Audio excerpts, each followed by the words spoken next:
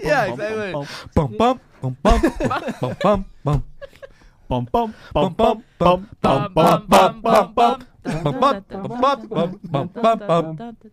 Bum bum bum bum bum bum bum bum. Hello, everybody. Welcome to a new episode of the MinMax Show, a place about games, friends, getting better, and apologizing for that intro you just heard. But you can thank Spencer Botine, who donated $200 to help foster kids in Minneapolis during our big Give to the Max charity stream to make that the intro of the podcast. So shout out to Forever, Spencer. right? Permanently? For all of 2023. Well, I guess not the Game of the Year debates. So yes, that was it, Spencer. Hope you enjoyed it. But I'm Ben Hansen.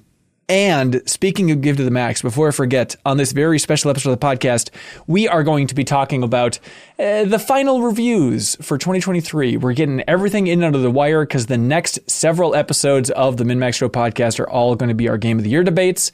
But the back half of this episode is very special because we're answering community questions, and we're going to be joined by another very generous member of the MinMax community, Haley DeBoom.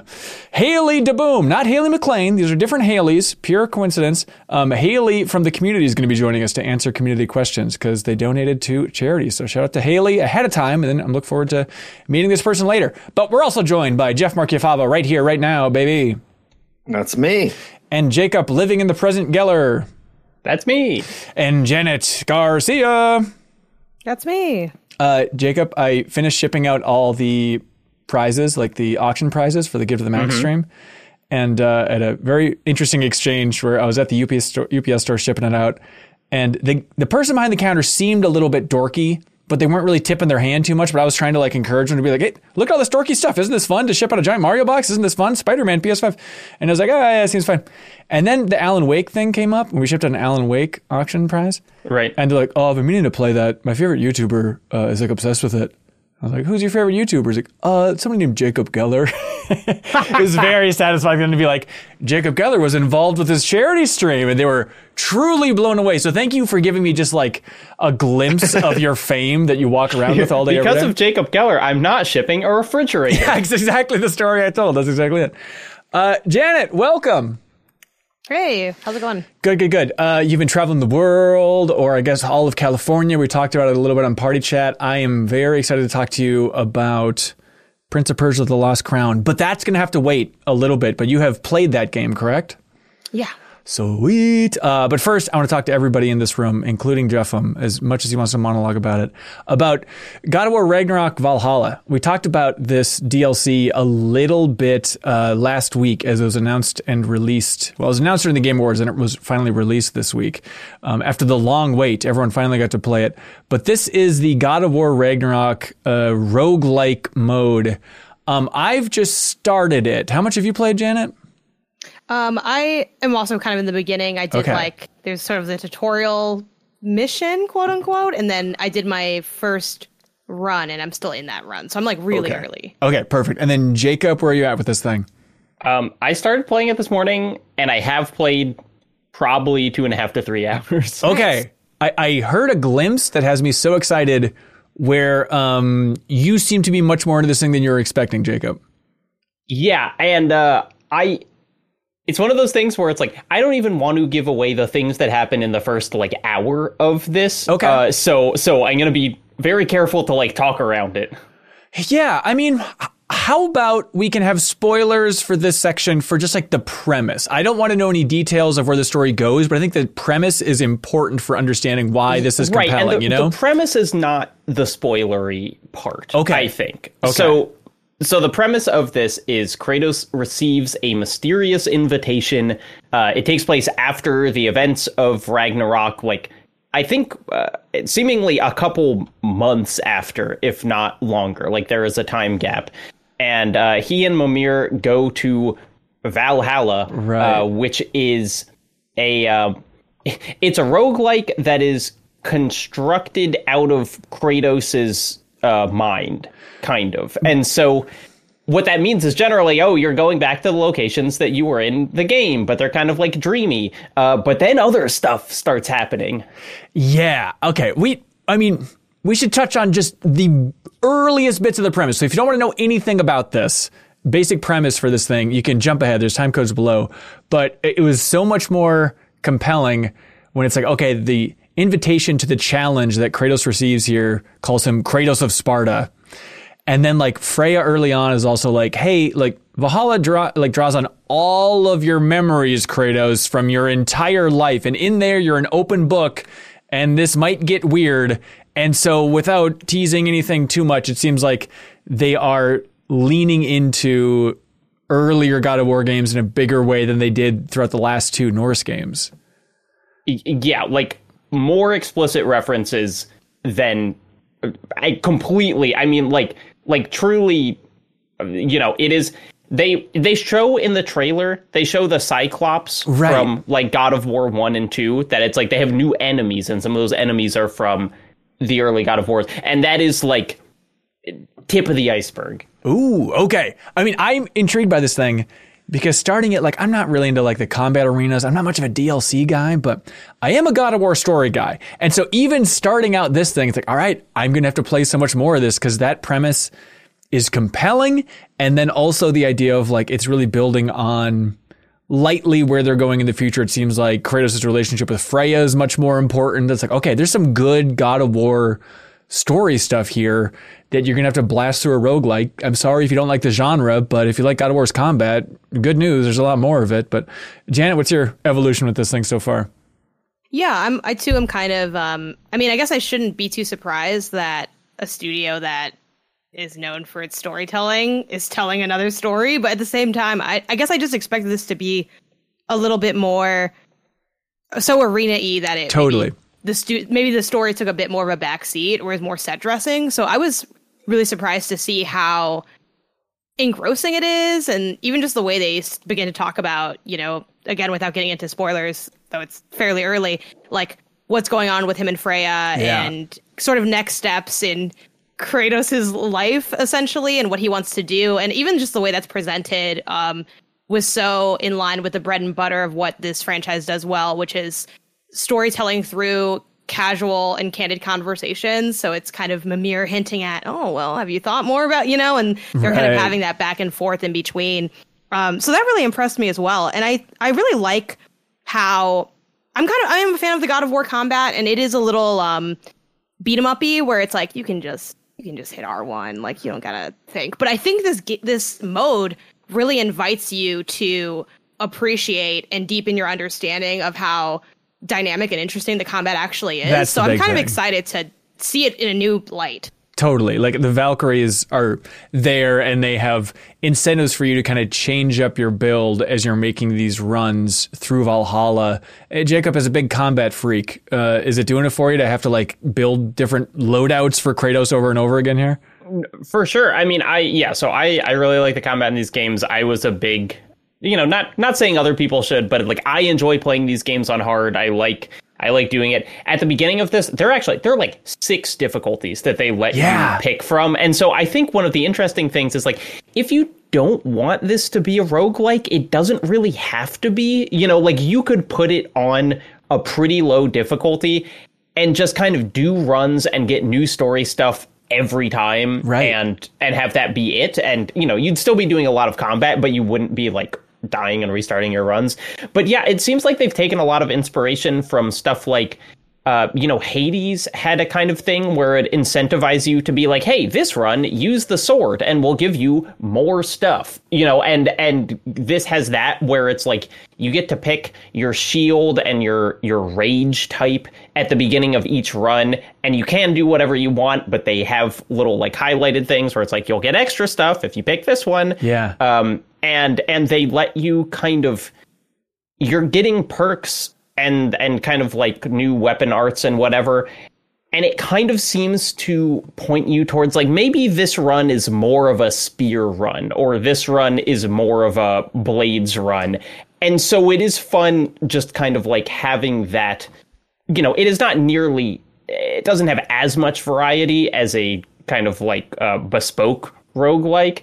But it still is it's way more fun than I had in like the Tartarus challenges, which was the kind of game's previous arena mode. Yeah, I mean, you hinted at it. I think like to not bury the lead, it does feel like this is God of War's attempt at Hades. It's getting as close to a Hades style experience as they can with DLC, but it's just cool to see Santa Monica, such a huge studio, taking a stab at like, how about we take some design lessons from Hades? Like every death, we're going to layer in some more story in here. You can talk to Freya after you die every time, and things are going to be changing over time. Like it's some really smart stuff. Yeah, and like to be clear, it's free, and I would have paid for it. You know, right. It is. This is for what I've played so far, and I don't know how long it is, but like this is an easy $15 DLC, and the fact that it is totally free and you don't even have to have beaten Ragnarok, although it's kind of assuming that you have, right? Like it's a no-brainer if you even like enjoyed the story of Ragnarok. Yeah, I was surprised that they give you like all your weapons in the beginning. I thought like, well, surely if it's gonna be a roguelike, they're gonna be building that out. You have to find your weapons as you go and stuff. It's like, no, you have all the weapons, and then you're just building out different systems with what are the glyphs and stuff and the upgrades as you're going along to try and incentivize you in different directions. But yeah, it does seem cool. I like the fact that you can save at any point as well. Yes. Well, not at any point, but at certain things, and like check out if you need to, so you aren't locked into this run if you need to take a break. I also wrote down the can exit. I was like, I've never been so excited to see the ability to exit a game safely. I was like, oh, this is going to, I do think there's a lot of, I'm kind of in a similar boat of I'm not a big roguelite or roguelike person, just in general. I just not what I really gravitate to games for. Yeah. But I do like trying stuff out. And I feel like this feels very friendly to someone who maybe isn't a big fan of those genres. Like if you didn't know the genre existed, I don't think you'd clock it as easily. You know what I mean? Like it doesn't feel, so it's interesting because I feel like it's pro for some people as a con for others. Maybe really diehards would want something that's a little bit more verbose and traditional. But I think for what this franchise is, this kind of, for lack of a better term, more casual approach, I think is totally appropriate for, hey, people that like God of War don't necessarily like these kind of games, but if you're like a roguelite sicko, you'll be into it. And if you're a God of War person, you'll deal with the roguelite part of it to get to kind of enjoy the experience again and dig into it. And it's also, it doesn't feel, I'm not too deep into like my runs, but it doesn't feel too hard because like also besides the difficulties, the gameplay is still what the gameplay is. And sure, maybe there'll be extra enemies, or you might get overwhelmed, but like, this gameplay and you've done a lot of it, so it has like a really smooth onboarding in that sense mechanically. Yeah, and there's the wildly higher difficulties if you really want to keep scaling it up. Like I saw some news story about like the team hasn't even beat it on the hardest difficulty, and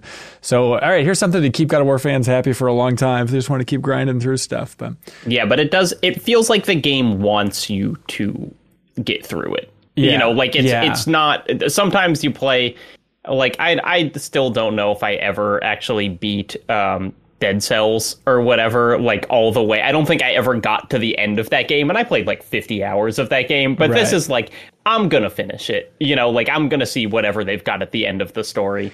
Without revealing anything, give me on your face and your hands how excited you've been so far based on some of the stuff you've seen story-wise. Like an actual, like, like a jaw dropped, like, I can't believe that's in there. Whoa. Okay. That's super cool.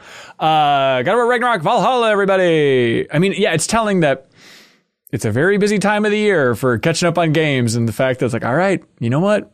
This is so good that we will go back and play, obviously, 2022's best game of the year. And then later we'll play the new Last of Us roguelike, because this is what they have studios doing now, I guess. Ratchet and Clank roguelike coming soon. They're drinking the roguelite juice over at PlayStation Studios. They're just passing it around. I think it's a really smart format for getting people to come back to your game with DLC, instead of like, all right, here's a little bite-sized story thing. We know you forgot a lot of the details, like, and especially when you can make a story-focused roguelike experience like this. I do wonder if, I'm predicting a hot take, I bet people will be down on The Last of Us Part 2 roguelike and hot on this one because of the story components, right? But it's going to be minimal at best. I can't even imagine it's going to have any story for The Last of Us stuff because it's all kind of pulling in different characters and stuff. You can play as characters who are dead. Right. So. Yeah, I guess that won't make no sense. Well, maybe they'll also put that in Valhalla. It's like, oh, it's the afterlife. It's crazy here, Ellie. Hey, Jeffem, speaking of the afterlife, you know where I want to go when I die? Pandora, the only place for me, baby. You've been playing the Avatar game that we touched on briefly last time, but this is kind of the last big hurrah AAA experience of 2023 here. I have started it. Jacob, how many hours into Avatar are you at this point? 3. Okay. Maybe. And it's that's the number of hours I'm going to be into it, probably. Okay, full disclosure, I feel like I want to defend this game. That's my attitude going into it, where I started it and I was like, I like this thing. I don't have time for it right now, but I like this thing. And Jeff, what's your experience been like so far? I played twice as much as Jacob. Oh. And I think I'm also done too. You're done. Okay, give me the full journey. It's okay. I guess the best thing I can say is I feel like if you're Disney or whoever manages the Avatar franchise at this point, like this is the best case scenario I feel like you could get for a video game. Yes. Because you've grafted it onto this very successful other franchise that they know how to make very well. With Far Cry? And that gets you... Yeah, Far Cry.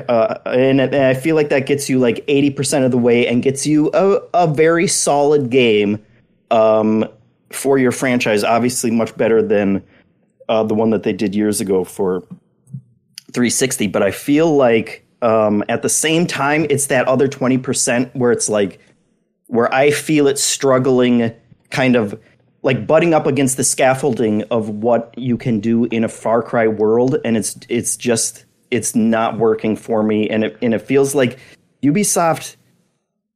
And you can watch, like I streamed like 3 hours of this last week, and you can tell like I started, I thought it was pretty cool. Yeah. And like you start off in the little base, whatever, and then you get out into Pandora, and it's like, wow, this is really really big and pretty, and like I want to explore this world. But I feel like Ubisoft kind of. They take these lessons from other games that they incorporate into their main franchises, but it always feels like the lesson is a little bit off. And this one made me think a lot about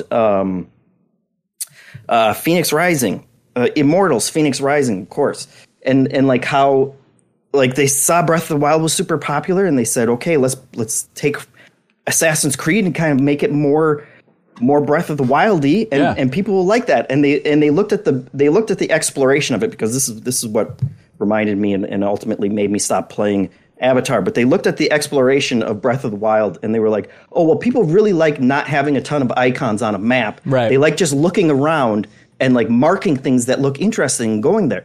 And so they did that in Phoenix Rising, but essentially you just pull up the mode and you look around, and it will vibrate when you get to an area of interest, at which point they just put that icon back on the map. And so you look around, and now you just have your map full of icons. And they've added this layer of obfuscation to like exploring, and they didn't get what people liked about Breath of the Wild.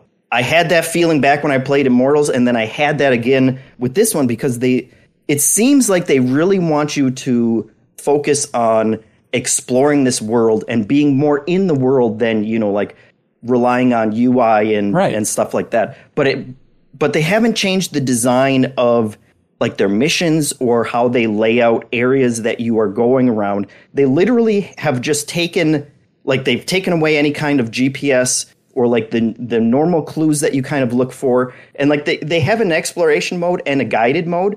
And the difference between them is on the guided mode, they just put a spot on your map, and when you go into Avatar Vision mode, there will be a little glowing place kind of where you want to go to. Right. But that's like their take on getting you to the places that you need to go. But like the underlying mission structure and everything is still just like every other Far Cry game and every game that they've made.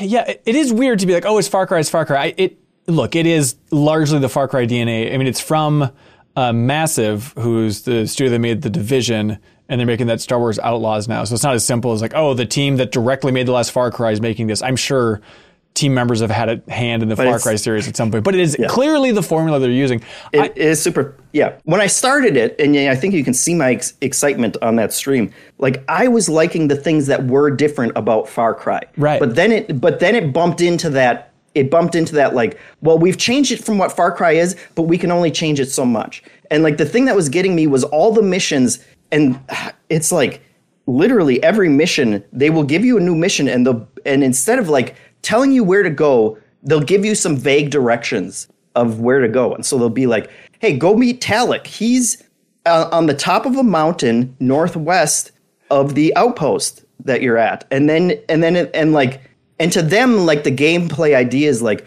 okay, I'm going to go out. I look, where northwest is on the compass, and then I'm going to explore and find that place. But in reality, like you get to the mountain, and when I got to the mountain, my first impression was, okay, I'm going to climb this mountain, and I'm going to find my way naturally, organically up this mountain, because that's what you do in a Breath of the Wild or even like a Skyrim.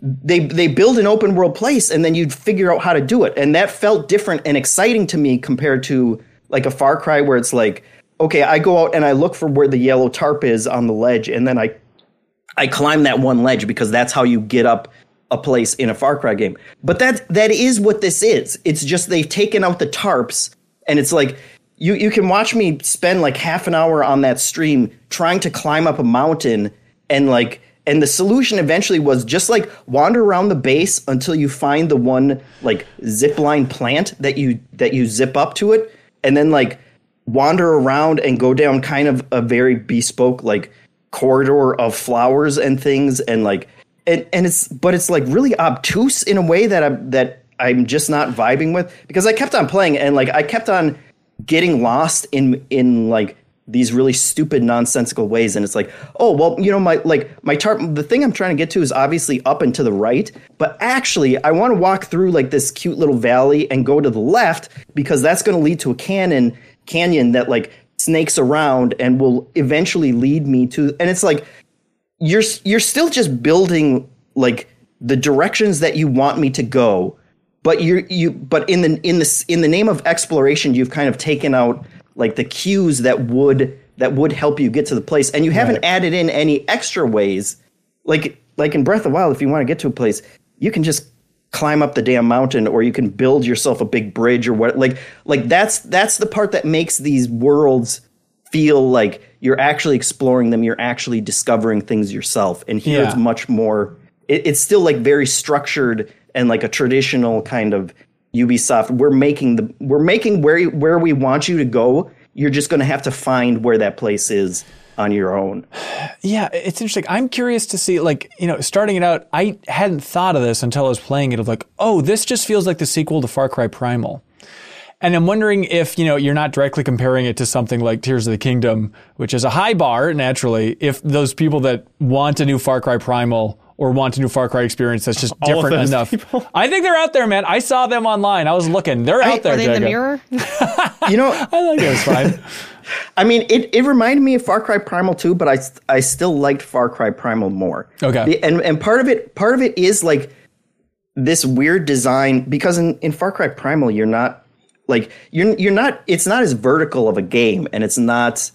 It's like Far Cry Primal still followed the traditional kind of Far Cry, like it was set in BC or whatever, and you were killing mammoths or whatever. But but they didn't sit down and say like, okay, let's make a Far Cry game, but much more exploration based. And so let's take out the cues of things. I'm sure you had like yellow beetles or whatever, like bug juice pointing you to where to go. And it's like, and every time I've tried to play this. But in this, I mean, do you have it on the exploration mode? Because you do have that. No, I switched to guidance in like the first 20 minutes, and it's still like the map sucks. Like the way that that little pin that they put on your map of like, well, this is where you want to go. It's like, it's at the top of a fucking mountain. How do I get up the mountain?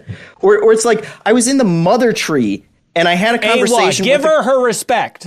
Her name is Awa. No, they call. I was in the mother tree talking to a character in there, and she was like, "Okay, like meet me at the top of the mother tree, and we'll discuss this further." And then like she disappeared, and then it was like I'm just sitting there like looking around, like how do I get to the top of the fucking mother tree? And it's like I walked around inside the stupid mother tree for like 20 minutes. And like I put on my vision mode because this is the guidance mode, and it's like I can see her silhouette like 50 feet up, but like I had to leave the mother tree and just like wander around the outside of the mother tree to find the path up to just to talk to her to get the next mission. And it's been that repeatedly to the point where it's just like, and this makes it sound like it's a terrible game. I like some of the other systems. Like I like the craft. I like the crafting system. I like collecting. You know, they put a little more thought into like when you're collecting stuff, you have to like you grab it and there's an actual, you have to like use the triggers specifically and like actually pull it off, and how you do that affects like the quality of the crafting material that you get, which will then make better. Like all of that stuff is interesting. But it's like, but that exploration sense of it, and also the combat is meh. Sorry, but not super great. Yeah. Can we talk about the Avatar property of this? Because God, I think it's very interesting. Yeah. So this has taken place between the two movies in the lead up to the new one. But what about it has captured your imagination there, Jacob?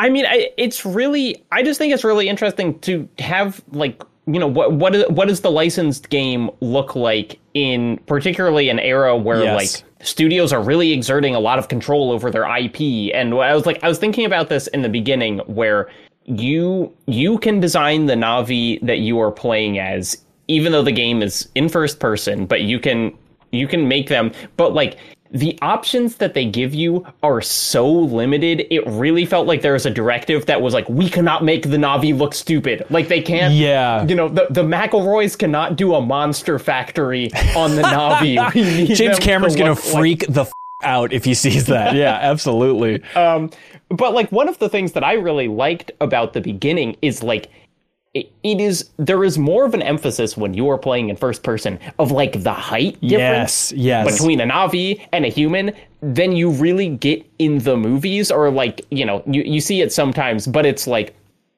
it is really something else to be like the whole first part of the game. There's a very long intro, which is, it is probably 20 minutes too long, but like, you know, you're in a human base, and you're constantly like ducking and sliding to go through doors in this way that I think is really cool. And there is like, when you're fighting humans, you can just, if they're, you know, it's like sometimes they're in mech suits and sometimes, but if they're just walking around on the ground, you can just slide into them and they go flying because you are like 10 feet tall and way stronger than them. Yeah, like and punching your first human and having them fly across rooms. Like this is a weird part of the Na'vi fantasy I hadn't really thought of before, but it is satisfying. You're like, okay, puny humans, you got to get out of the way.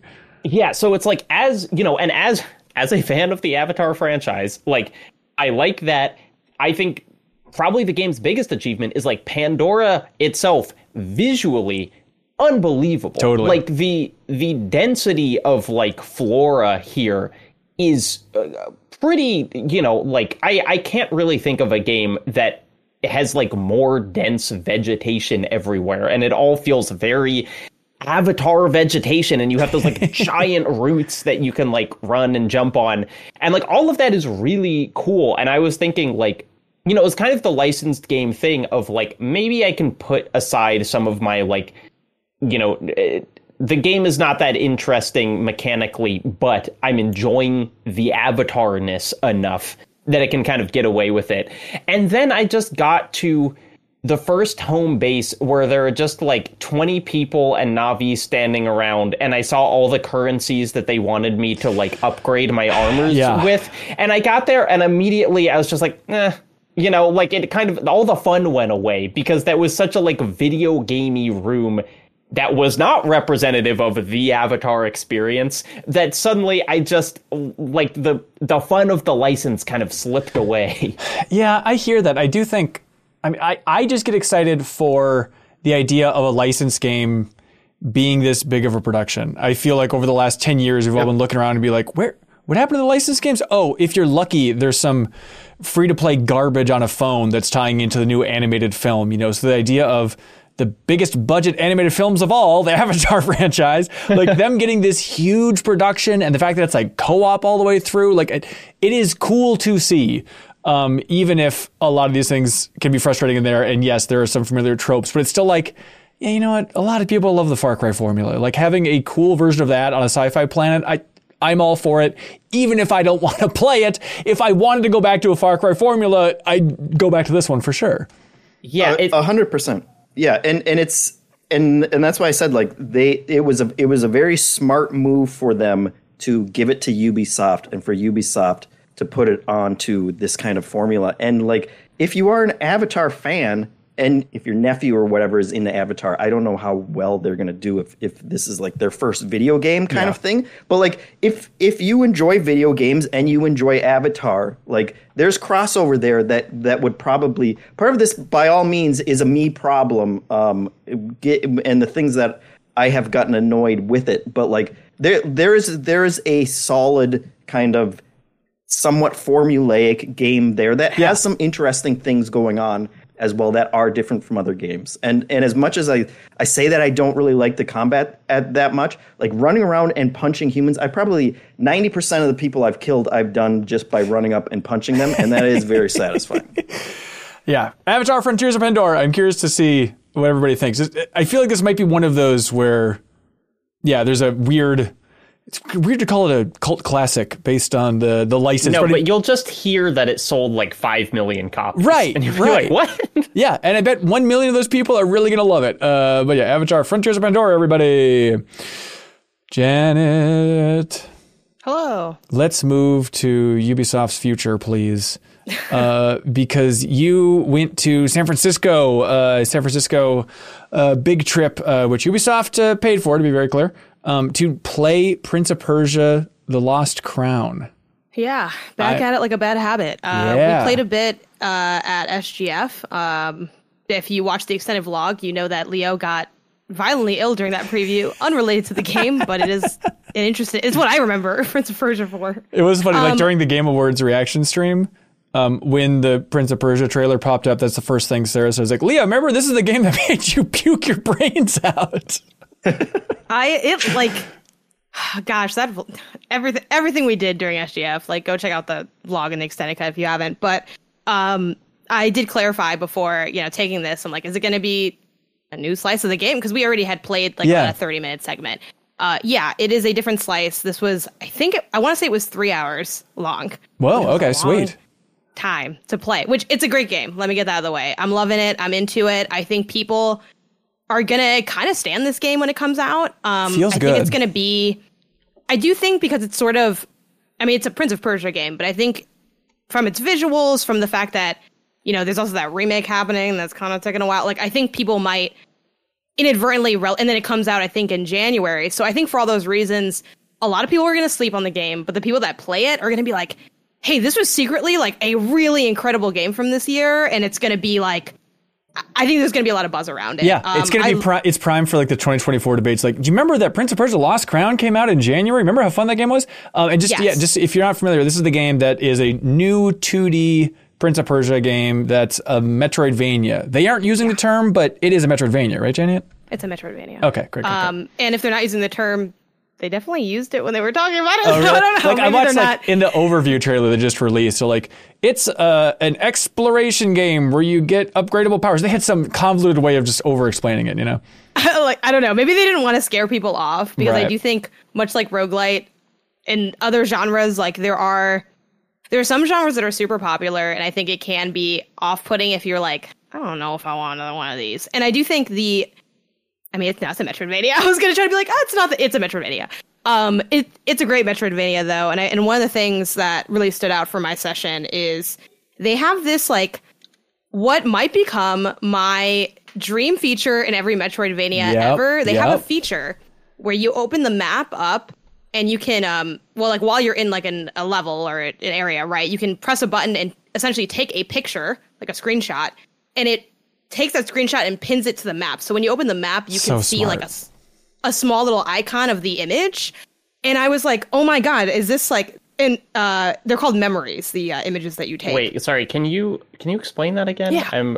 I'm trying to wrap my head around what that means. No, for sure. So let's say you're standing, I don't know, in a hallway, there's a high ledge, and you're trying to think, okay, I want to remember to come back okay, here, so right? it's like reminding myself, double jump, come back here when I get but instead of just, it's the cleanest way to do that, because just take a screenshot of the obstacle and that's pinned to your map so you can see what the obstacle is. Yeah. And the way it's pinned to your map is like when you open the map, picture like a really small like image, almost like think of a desktop, right? How you have like if you have a JPEG there, it looks fairly tiny, but of course you can zoom in, click on it. You can have up to 15 on your map at a time. I did ask, is that so that like the player can't use as many, or is it just to avoid it getting cluttered? And the person that I had spoken to was Joseph Antoine Clavet, who's the cinematic lead. And he had said it's kind of a mix of both, right? He's like, you don't want the player to overclutter their map and then kind of just make a mess for themselves, but also you want like a slight element of strategy to it. So you can have up to 15. You can delete them though at will and like place them.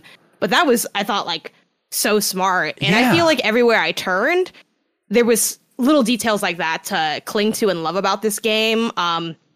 It's 2D, so in lieu of like there's kind of a dodge, but in lieu of it just being a dodge, like you could dodge backwards, but you can also slide under enemies, and the sliding feels really good, and it's super fun to kind of, you'll maybe like do an attack and then slide underneath and then attack from behind, and there's also all these really fun combos you can do. So funnily enough, kind of like going back to, I was talking about God of War before, I think it's one of those games where you can mindlessly button mash for sure, and it's casual enough that you can.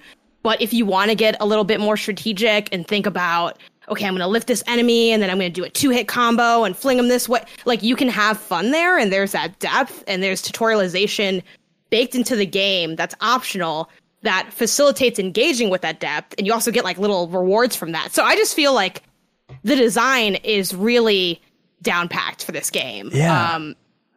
I really love my time with it. Oh, that's great. Yeah, like watching the overview trailer, I was surprised, like, oh, that's right, it's a Metroidvania. I forgot about that somehow, but like how much they're emphasizing the map was like, okay, this is going to appeal to a certain crowd for sure. And then just, the idea of that much of a focus on combat, like having that much stylish action style moves in a Metroidvania that's 2D. It's a cool fusion that it feels like it's set up. I am curious to see what they stumble on, if they stumble on everything, because it feels like a great little project from Ubisoft. And this is a cowardly way to state it, but I was angry for people giving Ubisoft crap in the YouTube comments that I was looking at today, because everyone's like, make a real Prince of Persia. This isn't real. Give us what we want. It's like, this is as classic Prince of Persia as you can get. This is going back to the 2D roots and making an awesome version of that. Like, it made me so mad. But I guess everyone just wants to be angry about that remake of, Well, people hate Ubisoft. Ubisoft's one of the most hated on the internet development studios, right next to EA. Yeah. Could the end, and like, obviously I do think there's some criticism of their games that's warranted, right? We just had a conversation about like, this game's not really that good, right? But I do think it's a mixed bag with Ubisoft, and that they do have times where they really do shine.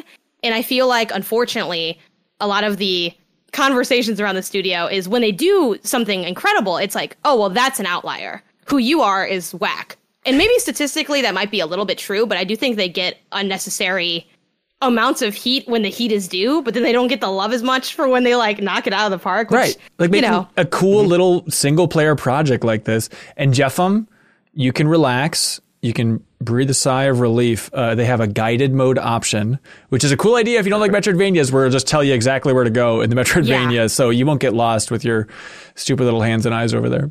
I did get definitely a little turned around at times. But also it was a tough, like I loved the game and I had fun playing it.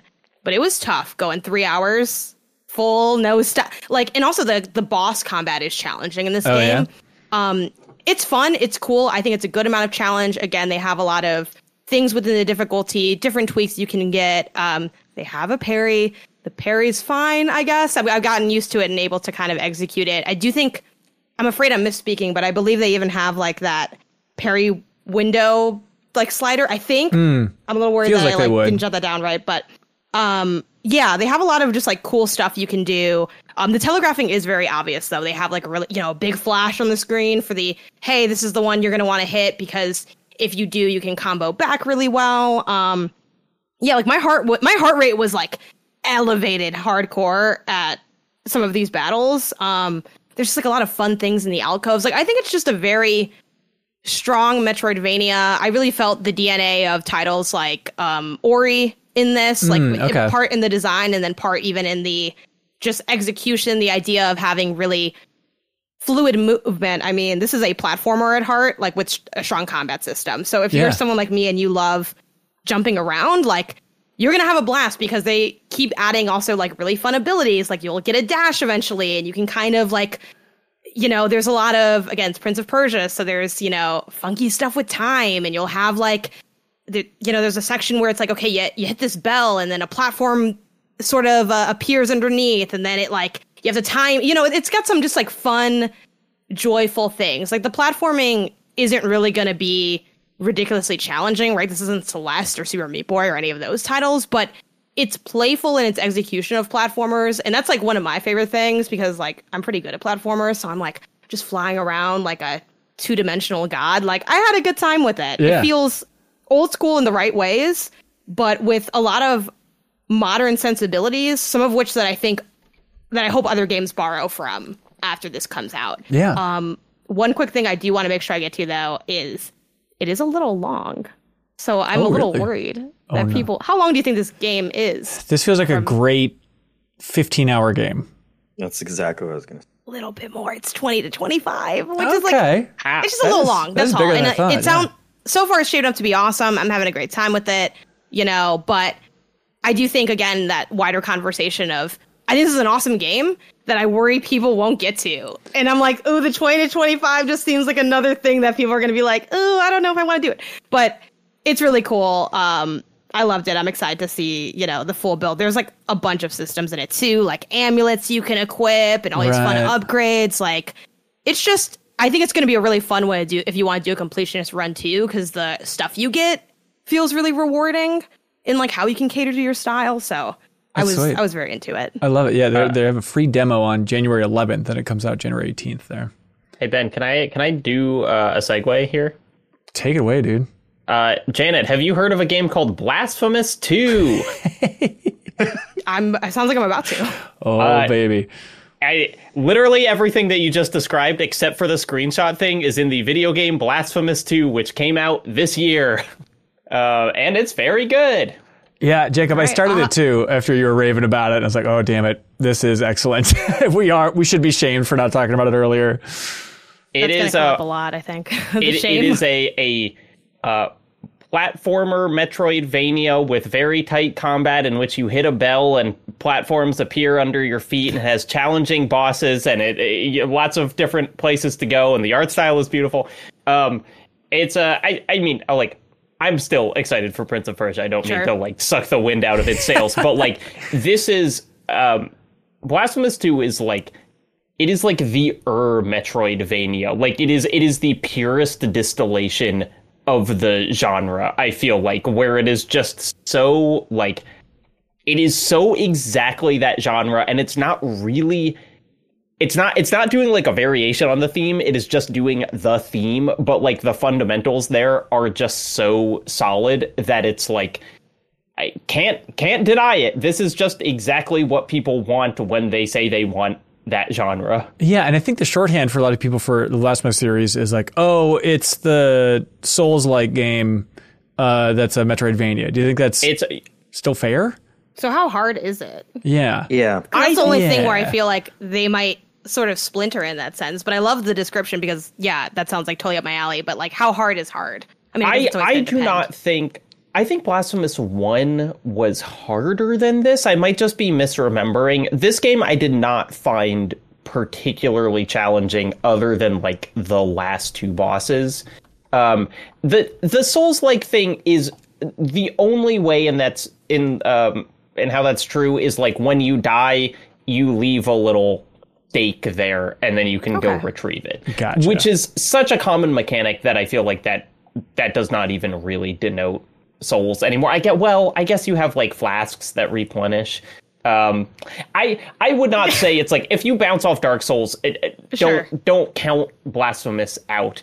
Really what it is it's the Metroidvania about Catholicism. Like that's like most Metroidvania, you know, Castlevania, is that not just Catholicism with more of the cool parts? This one is very specifically like Spanish Catholicism, like in Spain, kind of, and it has really, really beautiful pixel art of like very disturbing kind of religious imagery of like, you know, like dudes who would like flail their back because of God or whatever. Yeah. It's like, that's the kind of enemies that you're fighting in this. One thing that's really interesting about it that I didn't even realize until like halfway through is at the beginning, you get to choose one of 3 weapons. And I just thought it was being like, hey, what weapon do you want to use? And I only realized later that those weapons are also traversal tools. And so it's like at the beginning of Super Metroid, if they were like, do you want the ball or the missile or the ball, like for sure. the space jump or whatever. And so like each one gets you into different places of the map, meaning like based on the one you pick, you're actually going to be exploring the game in like very different ways, which is like a really clever idea. And, you know, that's kind of that's more important for replays than anything. It doesn't affect your first playthrough that much, but it's like it's really just like, damn, that is a solid Metroidvania. It is so just like it gets that genre exactly. That's sweet. Yeah, it's out on everything, Blasphemous 2. And I'm sorry, we didn't include it. People were screaming at us after the music episode because we didn't include a track from Blasphemous 2, but the music is also fantastic. I regret not including a track in the big music round. Is there a like particular track that's really good? There is. Let me see. Somebody sent one in. Let's see if I can find it. You know what's funny, too? One of my notes from Prince of Persia was Metroidvania aspects so far feel more like shortcuts in a Souls game. So I feel like the Metroidvania genre is looking across the aisle at Souls, and they're like, what can we take from that? Well, I mean, it's like that's the Souls likes take a lot from Metroidvanias, in that it's like, oh, I've got an elevator that goes here now. Yeah. It's like, who invented an elevator that goes here now, I guess? Who gets the credit? I don't know. But yeah, that sounds really interesting. I gotta get to that. But then it's like, do I spend all 2024 trying to repair 2023 sins? Like, you gotta let it go at some point. You still have time. You have time to jump into this. Thing for you to do. Okay, exactly. Here's a track from Blasphemous 2 here.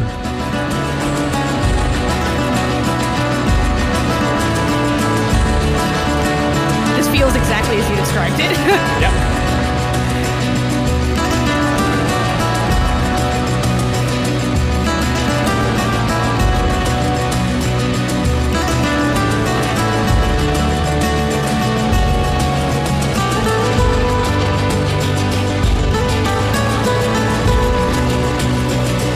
Okay, let's call Emily Reese back up. Let's have her review this track real quick, please. Just redo the whole thing. Have you been playing a lot more games on that Steam Deck OLED, Jacob? I have. That was one that I played. I played Slay the Princess, which I think a lot of our community is really into. Yeah. Is a really interesting game. And I've been using the Steam Deck too. I'm finally getting good at Sifu, which is something that I've wanted to do forever. And Steam Deck is like a great Sifu machine. That's weird. That's so funny. Yeah, what you connect with, like, oh, this is the great handheld game. And like, yeah, Sifu would be a cool game to play on the couch in a handheld mode, I guess. Yeah. But the OLED thing, I mean, we haven't really talked about it. I know you probably haven't played too much of the original Steam Deck, but do you have thoughts on that Steam Deck OLED here? I brought it to my friend's house who has a Steam Deck, a normal, and like, honestly, it does not seem like if I played mine and then 2 weeks went by and someone like swapped it with the old one and I had that like distance, I don't think I would notice. Okay. You know, it is lighter. Apparently the battery is better. You know, for me, I'm not playing games in direct sunlight that much, and so like the OLED thing doesn't.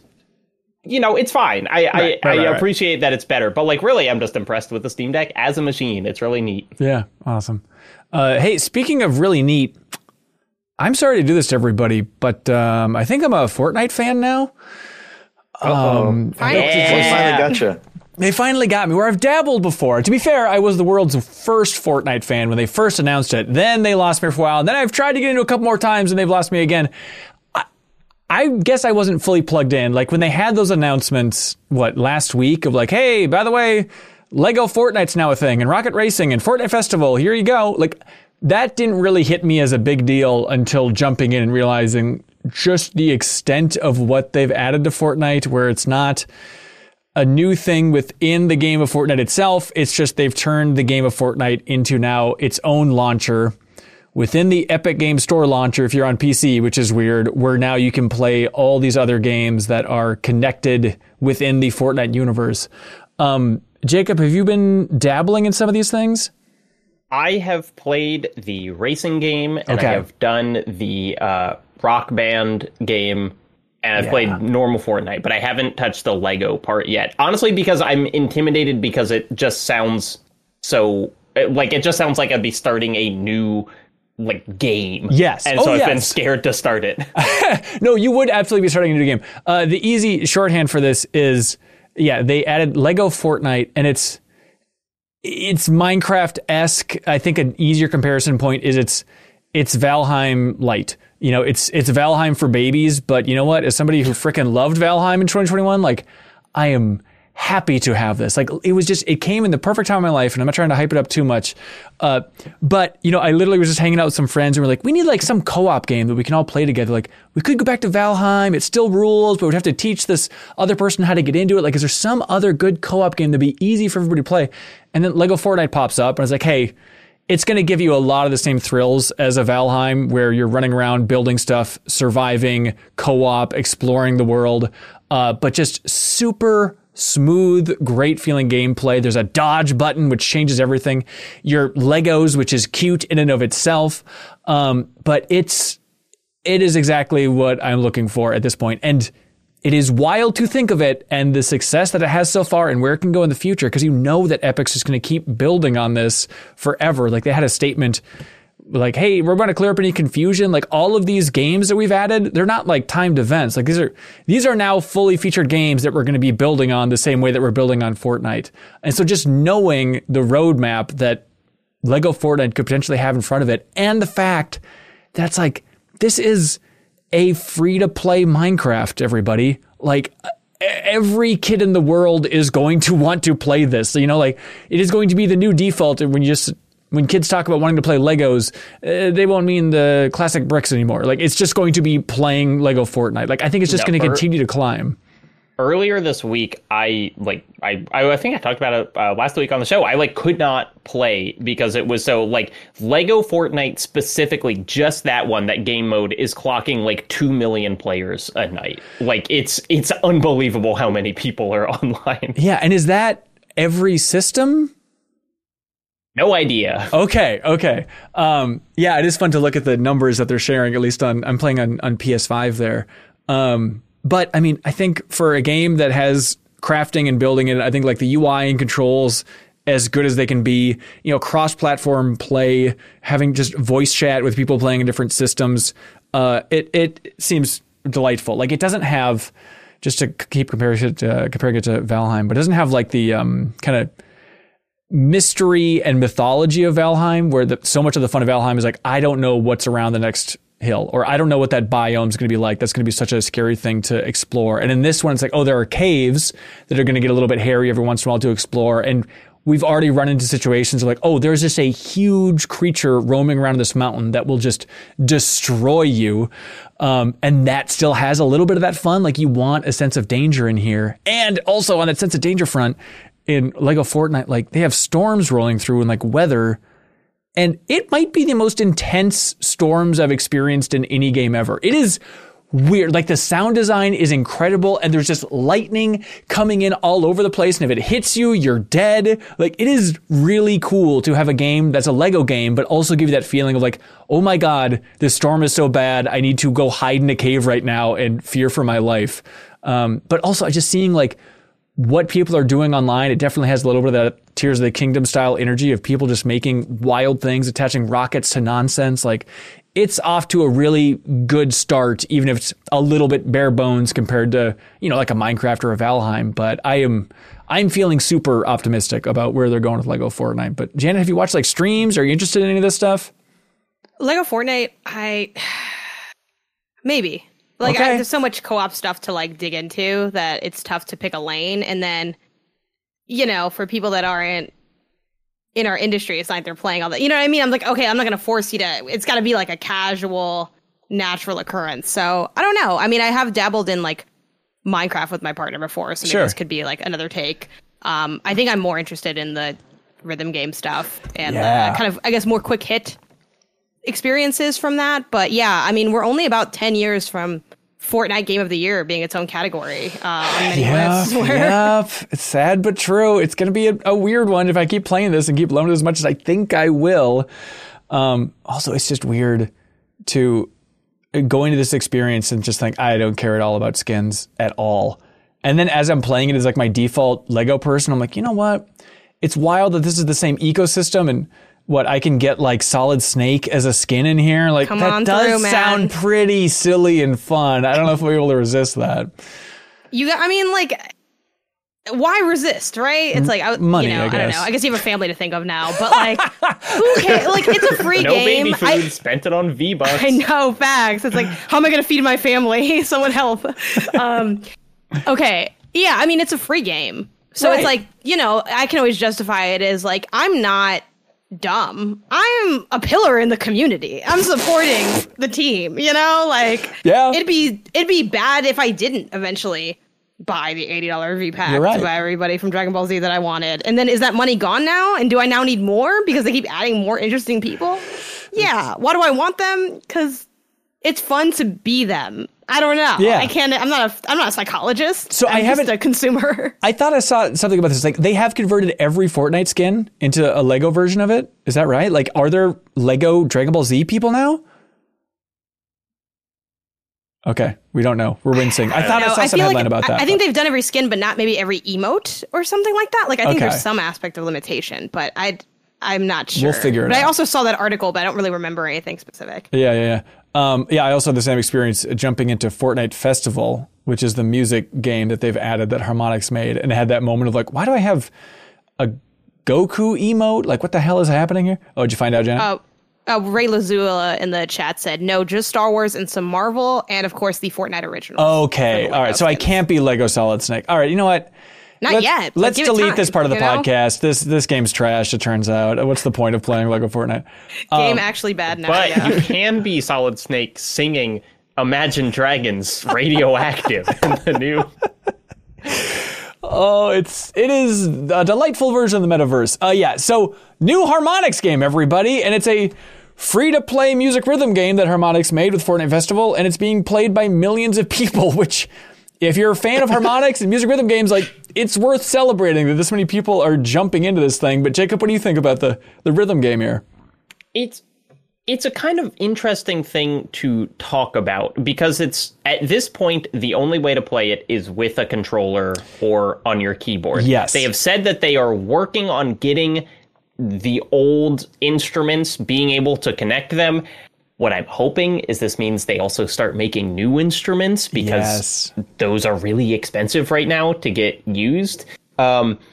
But like it's this very weird kind of Harmonix as a a developer with like a long pedigree of this stuff. Like the controls were at first baffling to me because it's the Rock Band or Guitar Hero just falling gems. You know, the UI looks exactly the same except you have 4 notes and they are right and left on the D-pad. And then your X and B or square and O buttons on your controller, which is not how any other controller-based rhythm game plays. You know, it's like the Night in the Woods rhythm game doesn't do that. The Volcano High rhythm game, not that. But like once you have played for a while, you start realizing that like what you can do with that is like make chords, quote unquote, in a way that you can't if they're all the face buttons, because you can kind of have like your inside chord or like your outside or kind of like left and right. And so it's like it's the controls are kind of the most interesting thing to talk about here, because otherwise it is literally just Rock Band or Guitar Hero. But like I don't know. I think it's interesting how they're trying to make an Xbox controller kind of feel like a plastic guitar, and not just like a QuickTime event. It is so fun to think about. Like, as a fan of Harmonix, it's just a fascinating lineage of design, because I'm with you, Jacob, where I jumped in and was like, what are these controls? This is dog crap.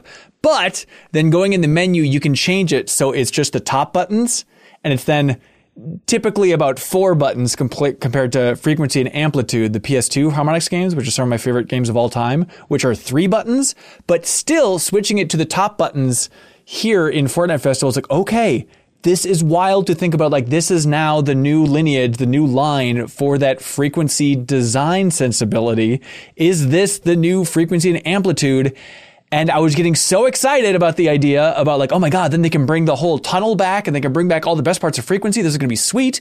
And maybe we could eventually lock tracks down, then jump to different instruments like you can in those games. But then I started getting a little bit deflated. But then I flipped and realized like, oh no, it's not so much that...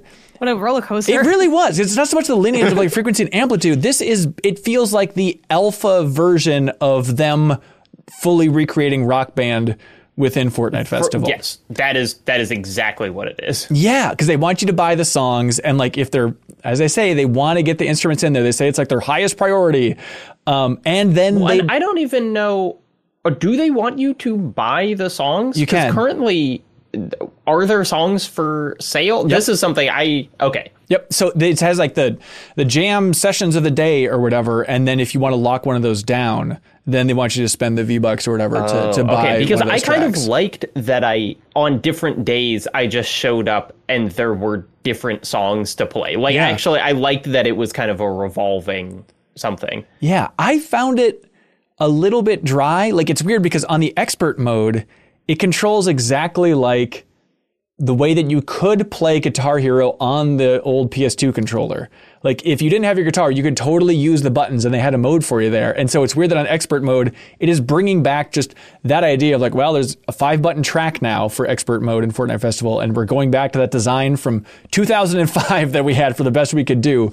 But it feels about as fun as that to me, of like, well, playing Guitar Hero without the guitar, it's okay. As a fan of rhythm games, this type of gameplay makes me happy, but it's not that interesting.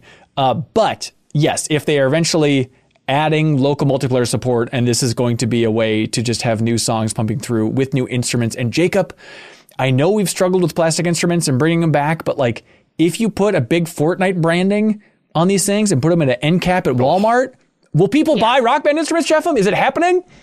Oh my God, get out of here. They would have They'll never be there because they'll be sold out all the time. I mean, genuinely, do you think this is the chance that Rock Band has of coming back, is under the Fortnite label? Do I think if you put something into Fortnite, it'll be popular? Yeah. Ben with the hard-hitting question. Yeah, you know, that's a very insightful point there, everybody. But that said, like, there were experiences here where it's like, all right, I'm playing some Billie Eilish, and playing guitar on Bad Guy is one of the worst music rhythm experiences I've had my entire life. Like, the songs currently, they don't feel like they're cherry picked for fun playability. Like, there's some songs from like Epic that are really fun, but so many of these tracks, it's like, this is the most boring drum pattern I could possibly be playing for an entire song, and I'm kind of stuck in it. Yeah, no, I played Kendrick Lamar's I on guitar, and then like 60% of the way through that, I was like, this is a bass song. Like, this song does not have a guitar solo. Right. There's like a 45-second stretch of the song that doesn't have guitar at all. And I was just kind of like listening to that song. Yeah, it's kind of a bummer. But after playing this, it got me excited, and then I went and booted up Amplitude on PS5. It's technically the PS4 game, but, you know, playable on PS5. And it reminded me that Amplitude on PS4 is the most overlooked game of that generation. Like, that game is still unbelievably fun to play. So everybody, start playing Fortnite Festival, but then transition to playing Amplitude, Harmonix's best work, please. And don't they have some sort of what's the name of the remix Harmonix game? Oh, Drop Mix? I think they have some sort of Drop Mix-esque system in Fortnite as well. Oh, and that, really? like, literally while you're playing like the Battle Royale, this was something that Blake Hester went to like the event where they were showing this off, and he said that he was doing like Drop Mix-esque stuff, and it's literally just like built into the Battle Royale, like the emote system, except you're doing this, which I have no personal experience with, but he was more excited about that than he was about the Rock Band stuff. Oh yeah, so I guess Fuser is a better reference point than Drop Mix, which is the card game that kind of preceded it. But that sounds interesting for sure. But I am so curious to see where this goes. And Rocket Racing is from Psyonix. It's a racing game. It's fun to see them try and make a Mario Kart within Fortnite. It seems cool. Yeah, but they don't have any bananas or green shells. It's just a racing game, and it just needs some power-ups. It's fine. Yeah, I had the same take. Hey, Janet, speaking of rhythm games, let's keep this frickin' trainer rolling. You were also playing Super Crazy Rhythm Castle? Yeah, what was in the water? Did we all start playing at the same time separately from each other? I think like so. This co-op game. It is the time for Super Crazy Rhythm Castle. Yeah, we played it during the Give to the Max stream a little bit, and it was exactly as much fun as I was hoping for. So then I got some friends together and we played a little bit more. But this is the game. I talked about it when I went on that preview trip for Konami a little while ago. Konami published a good game, everybody, and no one paid attention to it, but you should. Super Crazy Rhythm Castle. It is a co-op rhythm adventure game that's very quirky and bizarre. Is it the best way to put it, Janet? Yeah, I mean, I think it's it has a little bit. It's basically kind of what I expected, honestly. Because it has a little bit of that Media Molecule energy to it. Yeah, totally. But I will say it's not quite as good. I was like, if Media Molecule had this is what. It's really enjoyable though. Really the only thing I don't like about it is the unskippable cutscenes. You can like fast forward through them, but the fast forward is not that fast. Sure. And there's a lot of dialogue, and I do think parts of their dialogue are funny. Like they're kind of going for that cheeky drink box tone, but because there's so much of it, it makes me not want to read any of it. Yeah. So then so I wish they had like rein that in a bit, but what you're actually doing is like pretty fun. So what was y'all setup to begin with? How many people did you have? How did you guys manage what you guys were doing? Like what was the setup? Yeah, so we had 4 players playing on PS5. And so it is a fun thing where you're hitting beats coming down a track, very harmonic style, but every level that you play will have some different twist on the formula. Like, okay, in this one, there's going to be plants growing over the arena. You need somebody to leave the note track behind and then spray some anti-plant juice on it to kill the plants and stuff. Or like, okay, in this one, there's a whole part of the room that you have to navigate to get to the next area, but you need to charge up kind of bombs and lasers in order to clear the path to get out of the room. And you need to charge those up by having people playing notes correctly. So it's a lot of fun, like in the room management of like, okay, now you do this over this, and then I'll do this over here, and then you do this. And to have that in a music game like this is such a cool idea. Yeah, it's a little Overcooked-esque. Yeah, like, it's totally. not quite as frantic, but it has a different layer of management that I really wasn't expecting. I also wasn't expecting the music to be so good. Who made this music? And what's the story there? Have you looked into that at all? So it's a lot of... It's not original music as far as I can tell. And they have, because it's a Konami game, it's very cool. They have songs from like DDR. Jacob, they have Vampire Killer in here from Castlevania. So like playing a rhythm game version of Vampire Killer freaking rules. But like, yeah, that early song, the Zig Zig Ziggle, Janet, are you with me? That song is, every song that they go through is like, wait, is this song secretly a hit, a quiet hit that I've never heard before? Because it all rules. Yeah, and they're almost all like very specific to the level. Like there's one where you're collecting, like, again, it's sort of different teams doing different things. And I just played with one other person. So it was just like, one of us would be on the rhythm section and then the other person had to like collect coins. And like the song was about like money. And I'm like, this song is a banger. Like, what are you talking about? Like, I don't know. I was surprisingly into it. And in that level specifically, and kind of what I think is a little interesting about all of the rhythm levels is, well, yes, when you pull back one layer, it is like, how good did you do at the rhythm game? Like, that is technically what you're being judged on. However, it's kind of hidden with the fact that your progress is tied to something different. So, for example, with the one where one person's on rhythm and then one person's collecting coins on the other side of the room. Yeah. To get 3 stars, it's based on how many coins you collect.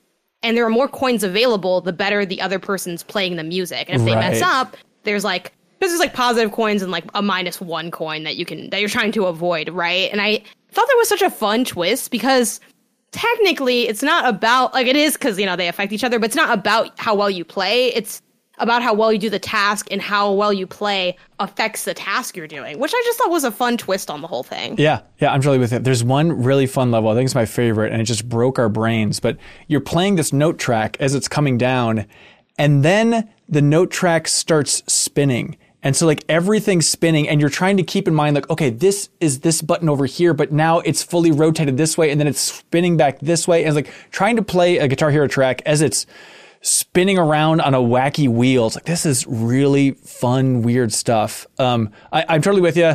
A little too much talking. They have like kind of like adventure game elements in between. Like, oh, solve the puzzle to get through. And some of that's like, we were sober and it was still like confusingly obtuse at times. And then also the tracks do start repeating at a certain point.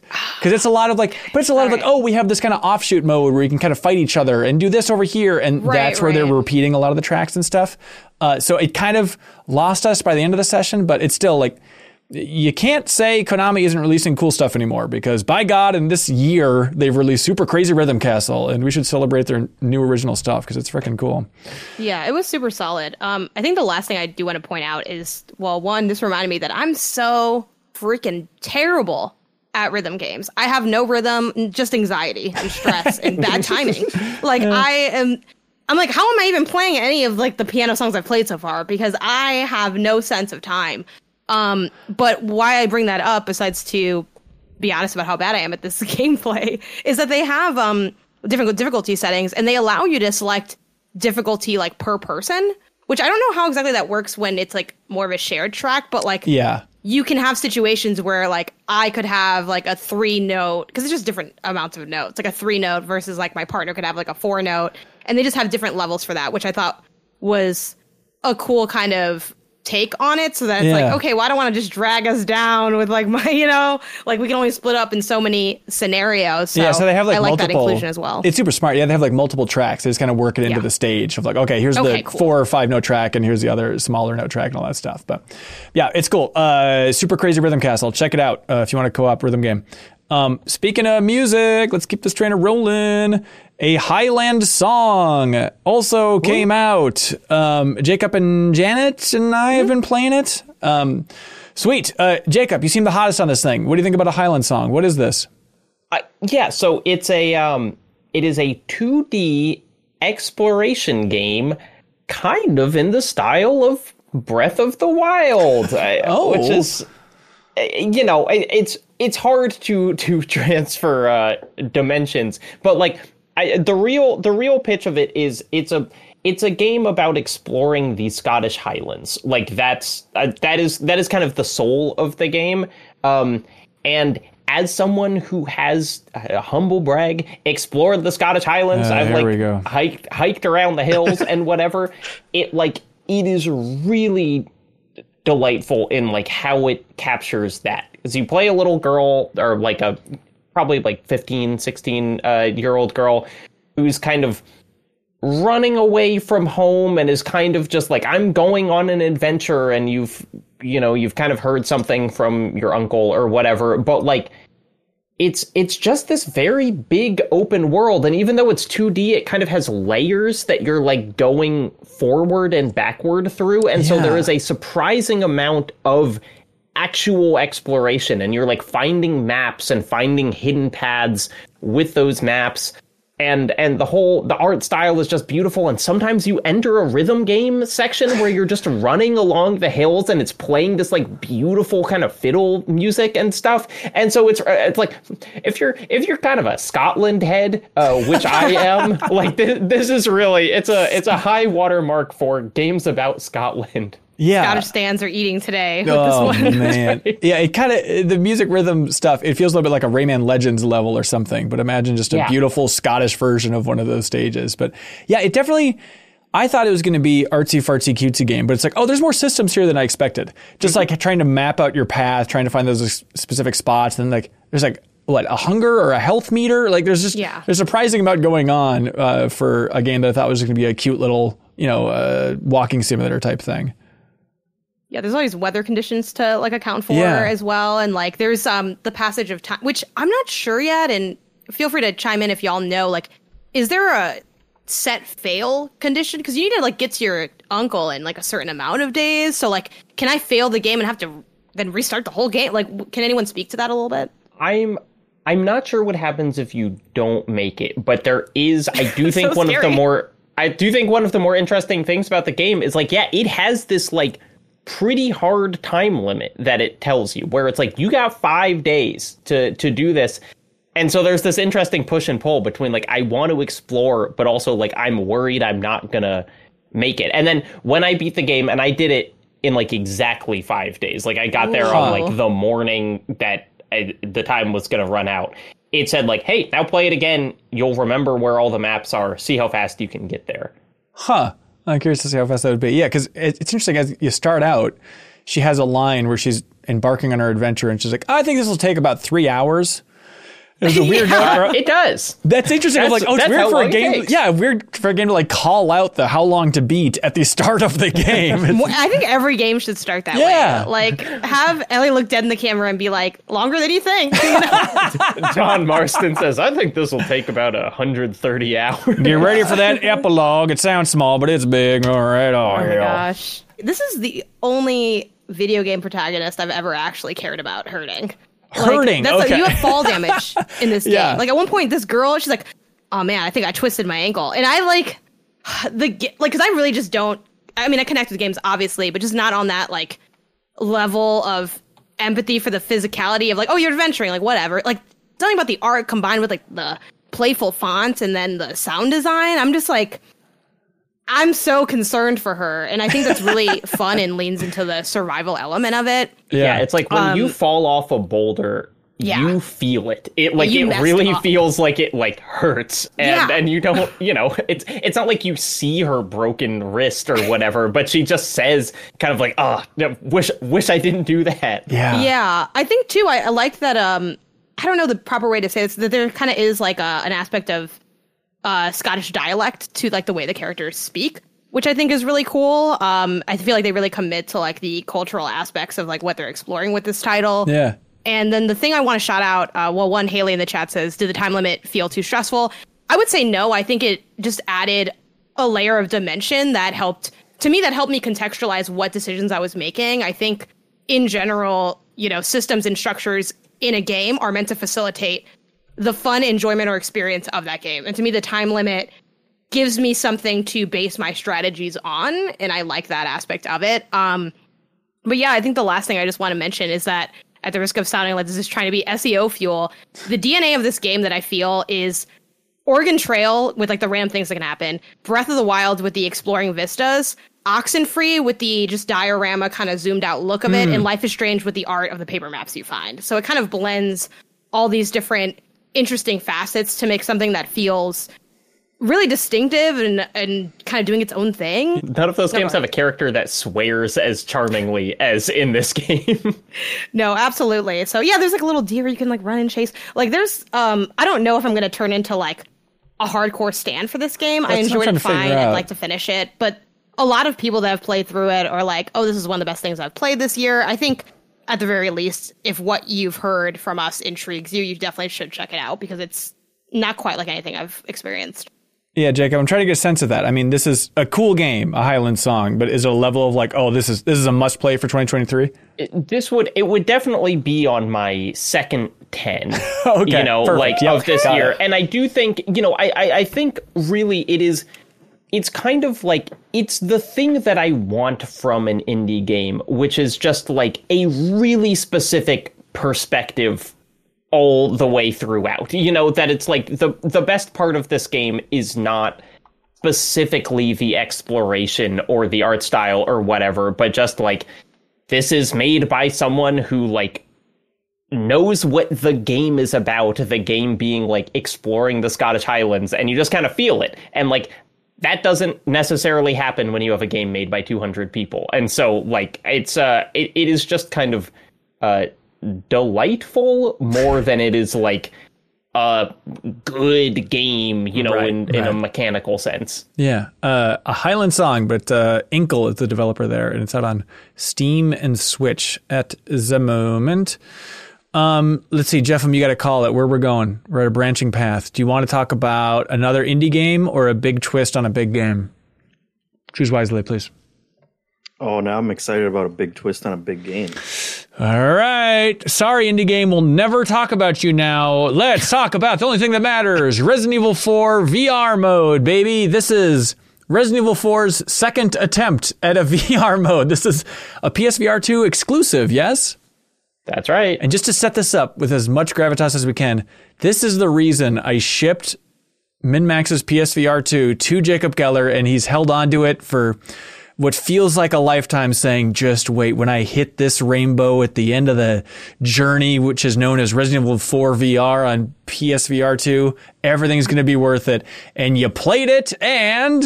Ben, I plugged in the PSVR 2, I played 3 hours of this game, and then I put the PSVR 2 back in the box. And you didn't even time... Wait, you're time to send this back to Ben.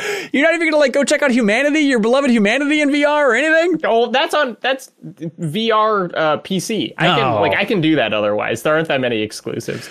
Okay, this is surprising because you're a Resident Evil 4 fan, number one, and you liked the Oculus VR mode, right? I loved the Oculus one, and one of the most surprising things about this is like the Resident Evil 4 VR version that is exclusive to Oculus, I think is more fun than the Resident Evil 4 remake that is exclusive to PSVR 2. How?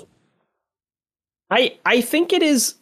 It's one of those graphics things where it's like the art style and the kind of like the detail of remake is so high fidelity that things, they don't feel as like in the Oculus Quest version of Resident Evil 4, it feels like you are holding like a very solid chunk of pixels where it's like this pistol is like not that many polygons, but like I've got it, it's rock solid, everything is rock solid. And in the VR2 one, it's like things are so, your character has arms and arms don't really work, and like just the detail of everything and the kind of like visual noise that you're looking at is kind of so intense that I just like it was a little harder for me to like, the game just doesn't feel as good. Like it's one of those VR things that's really hard to describe, but like it just does not feel as solid of a kind of like connection between your body and the things that you were acting out in the game. That's weird, but like, you know, making it feel maybe less arcadey by being more realistic, isn't that made up for by feeling more immersed in the world if the environments are looking that much better? But I don't think they do necessarily, because it's, I mean, they do, like, they are certainly higher fidelity. There's that weird thing where, like, when they're trying to fit Resident Evil 4 Remake onto VR, the kind of different graphical setbacks that they have to do means there's a lot of, like, aliasing in the image. It gets into these weird nitty-gritty things where it's, like, things look high detail but also blurry because I think they're being rendered at like a lower resolution than the game was originally designed for, whereas in OG Resident Evil 4 VR, a game made for the GameCube, things can be rendered at like exactly the scale or even higher than they were intended for, even if that's like low. And so it's, you know, and it's like I don't expect this one will be everyone's experience, and I do still think it's solid, but for some reason I just found this like way less interesting than the OG one. I wonder if for people who'd never played the meta version of it, I mean, do you think, could you ever envision what your take could have been?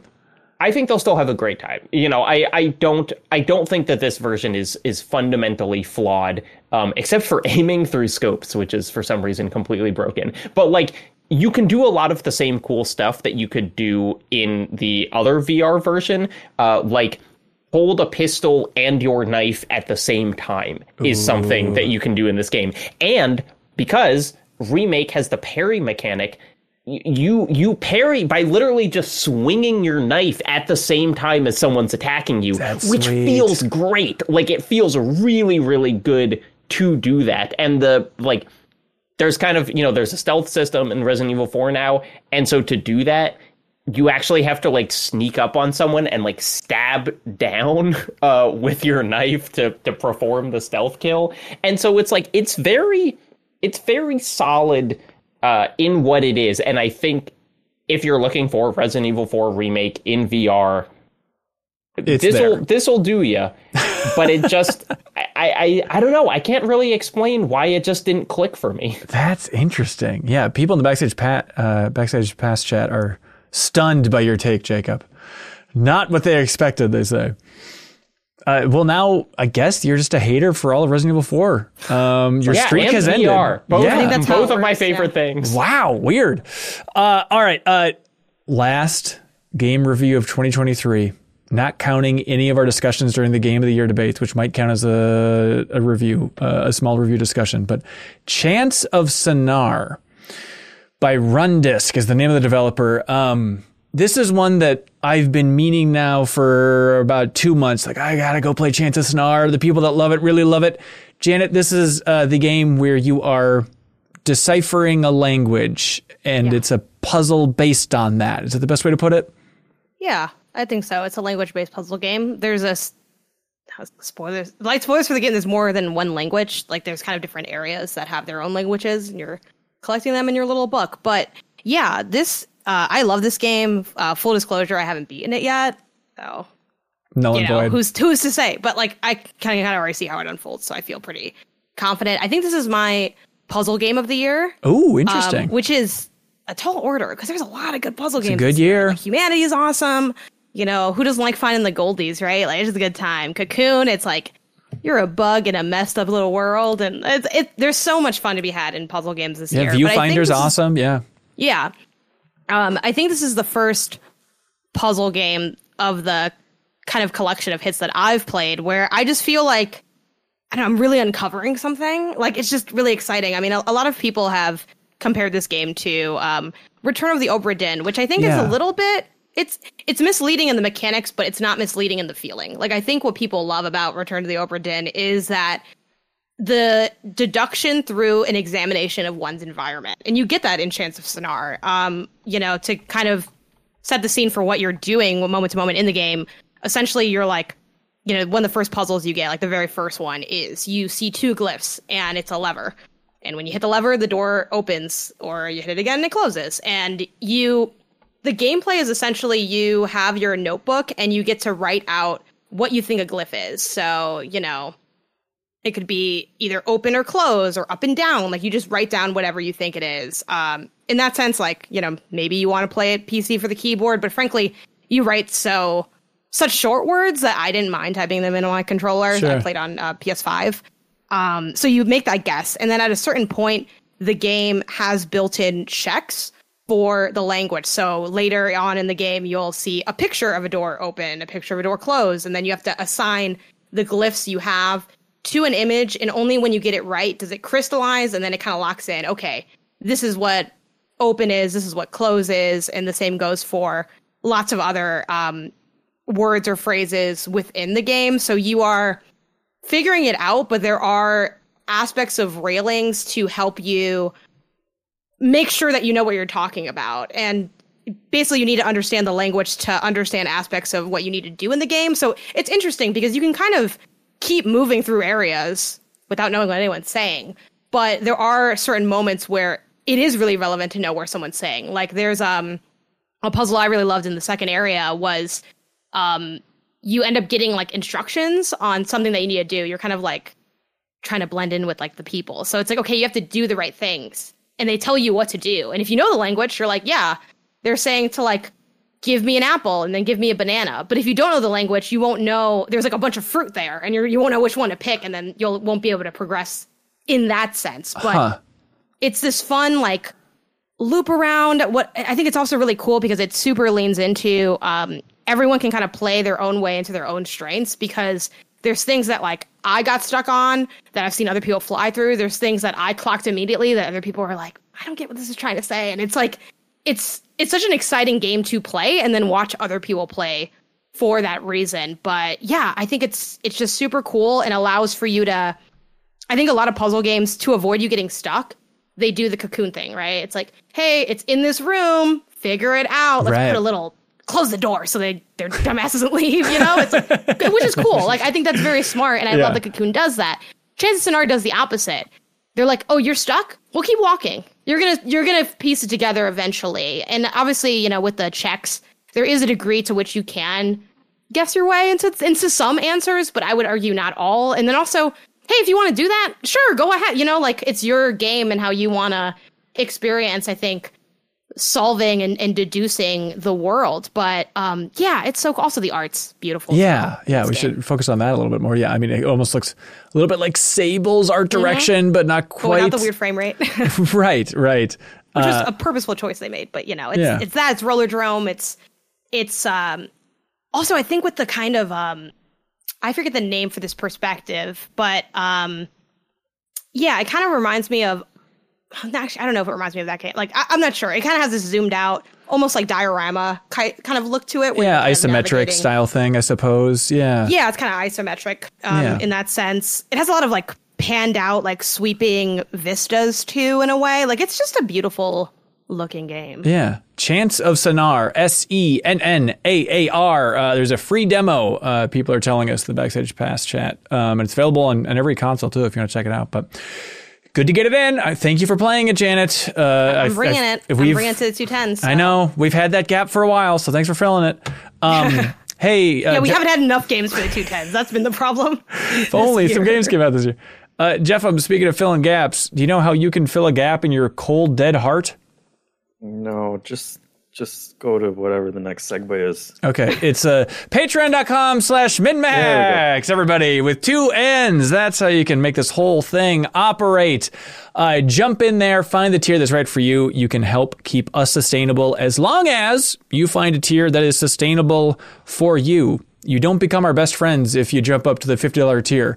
So find the tier that's comfortable for you, and that helps us plan things out in our future. But thank you to some of our biggest supporters. Thank you to Factor. Oh, Factor meals, easy, microwavable, lovely. Jeff, I feel like holiday season, you want to go all out and impress everybody and have a feast, right? That's number one goal for a holiday. Of course. But when you're not doing that, you want to phone it in and you want to have the easiest meal possible because you're saving all of your energy for the big holiday feast. Right. So when you want to phone it in, phone a phone call to Factor, everybody, and order some of their pre-packaged meals. They want you to know that you can treat yourself to high-quality, delicious meals over the holidays. Choose from 35-plus chef-crafted meals every week that support a healthy lifestyle and meet your meal preferences, whether it's calorie smart, vegan and veggie, protein plus, and more wholesome options. 2 minutes in a microwave, they will taste good. Look, I didn't even ask them to do this. Genuinely, in the MinMax Discord, Maniac from the MinMax community, he just posted in the general channel the other day. He said, I did Factor for a couple weeks using the MinMax referral code. Pretty good, honestly, for pre-made meals. Community review. There you go. Unprompted. What Pretty more do you want, good, everybody? honestly. That was my take as well. Better than you think. So you can head to factormeals.com/MinMax50 and use code MinMax50 to get 50% off. That's code MinMax50 at factormeals.com/MinMax50 to get 50% off. Janet, you know how it's tough to plan big projects as a group and to track all of your notes and documents and all that stuff? I'm familiar. And it's like, okay, we have Slack, that's fine. We have Janet's Google Calendar, as we've renamed it to, and that's fine for some things. But sometimes you just want one place where you can work together as a group to plan stuff out. And that's where Notion comes in, everybody. If you have a big project you want to work on together, check out Notion. You can just put all of your documents in there. And the nice thing is you can search through all of them easily. It's a nice shareable workspace. If you also think Slack just completely sucks sometimes, check out Notion. And they want you to know that Notion AI can now give you instant answers to your questions using information from across your wiki, projects, documents, and meeting notes. You can try Notion AI for free when you go to notion.com/MinMax. That's all lowercase letters, notion.com/MinMax to try the powerful, easy to use Notion AI. And when you use the link, you're supporting MinMax there. So notion.com/MinMax. Check it out for your project management needs. Speaking of needs, Janet, you know how sometimes when you have a lot of shipping to do and you need the obviously correct choice of what you should do to ship out all these things? You know that situation? Yeah, I've been there before. Okay. And then you know how Stamps.com rides in on a white horse and saves you and the day? Hell yeah, who else is going to do it? Who else is going to do it? That's right. It's clearly the obvious choice if you're doing a lot of shipping, say for charity auction prizes.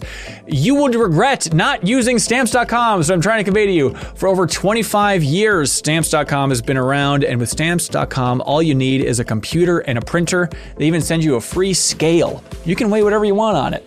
So you'll have everything you need to get started. And taking care of orders on the go is even easier now. They want you to know with Stamps.com's mobile app. And please just add Stamps.com to your Christmas wish list. Make things convenient for you if you have some shipping to do in the next year, and I bet you do. So give your business the gift of Stamps.com so your mailing and shipping is covered this holiday season. Sign up with the promo code MINMAX for a special offer that includes a 4-week trial plus free postage and digital scale. No long-term commitments or contracts. Just go to Stamps.com, click the microphone at the top of the page, and enter code MINMAX. Jeff, are you bored? No. You better not be, because we're talking about I Am 8-Bit, baby. Sweet. Day of the Devs. Janet went to it, by God. We talked about it on Party Chat, our bonus podcast. Janet, I know they're paying us to talk about it right now, but scale of 1 to 10, how would you rate the event for Day of the Devs? I wish you didn't ask me this, because it's just such a weird setup. It'll seem like I'm lying either way. Yep. I would say it's an 8. I mean, I honestly had a really good time, but who would believe me with that setup? That's true. 8 in honor of the bits. Day of the Devs, you can check out the archive of their stream where they announced a ton of games. And again, you can help support I'm 8-Bit because they have supported MinMax in a huge way since nearly the start of this whole operation by shipping out a prize to a MinMax community member for submitting a great question over there on Patreon. So help them out. If you have some holiday shopping you need to get in for a dork in your life, there's no better place than I'm 8-Bit's wonderful online store. Find something fun in there. They have a ton of vinyl soundtracks. If you don't have that, they have a bunch of physical editions that aren't available anywhere else for stuff like Untitled Goose Game or Stray. Huge games, I'm 8-Bit exclusive editions. Check out their wonderful online store. And you can use the promo code MORESLEIGHBELLS for 10% off of everything under $100. And thanks to I'm 8-Bit for shipping out a prize to whoever has the best question from the community this week for community questions. Submit it over there on Patreon. It's the last round of community questions for the year, so we need to look alive for this one. The prize is Joystick Jazz. The Blue Shift Big Band plays iconic video game hits vinyl soundtrack. It seems quite cool, so I'm 8-Bit will be shipping that out to a member of the community. Speaking of member of the community, Jacob, you've been on a lot recently, and we worship you. We worship at the altar of Jacob Geller, but we need to make room for our community members. So would you mind clapping on out of here, dude? So long. Haley DeBoom, welcome to the show. Hi, thanks for having me. Unbelievable to have you. You are a member of the community you were watching the Give to the Max charity stream, and then you said, you know what, I'm going to donate to help foster kids in Minneapolis, and I'm going to worm my way in the most positive and welcome way possible onto the MinMax show. If you're going to say it positively, don't use the word worm. Hanson, that's caterpillar, cute caterpillar your way onto the show. I guess. Haley, what was your experience? You were watching the show. Did you know going into it that you wanted to donate to be on the podcast? I remember previous charity streams had it as an option, but I was in no way financially able to do so. So this year came around and I was like checking my bank account and I was like, wait a minute, that might actually work. But then I spent the whole day, I was out and about, some friends had come into town, and I was like, oh, someone's going to do it by the time I get back. And I came back like halfway through the stream and it was still available. So I jumped in and yeah, now I'm here. Very, very so thrilled and happy to be able to participate. That's so sweet. Round of applause for Haley, everybody. That's awesome. Haley, this is Janet. Hello. Hi, Janet. Haley, this is Jeffem. Hi, Jeff. Hi, Haley. Haley, I'm Ben. How did you find MinMax? What's your origin story with this whole outlet? Good golly. So let's see. I started watching Super Replay, Game Informer, way back in the day. I think probably the first Super Replay I was concurrently watching was Tales of the Sun, or Tale of the Sun. Yeah, Tale of the Sun. With the whole drama with Dan and I think Joe Ric Flair. Oh my really God. Going back there. Rest in peace, a legend.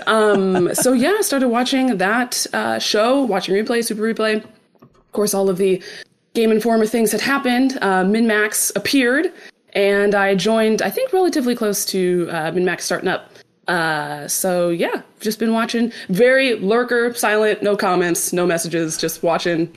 Always in the back. I love that. Yeah. I mean, it's a weird thing to try and keep in mind on on this side of things is like we get so used to the, 100 or so people that are very active in the community and seeing those names again and again and again. And you look at the numbers and it's like, there are thousands and thousands of people that are probably as quote unquote committed, which is a gross thing to say about an outlet, but who are like just as engaged, but they're just like, I just don't want to talk on Twitter. I don't want to jump in the Discord, So thank you for representing every silent fan out there, Haley. You just have all their weight on your shoulders, if that's okay. Yeah, no pressure. Now I have to talk. So yeah. Oh, piece of cake. That's the thing. You're no longer the silent fan. So yeah. Thank you for your time up until this point. That's right. Yeah, exactly. Sorry. I lay in the towel. We need a new person on Twitter. Yeah.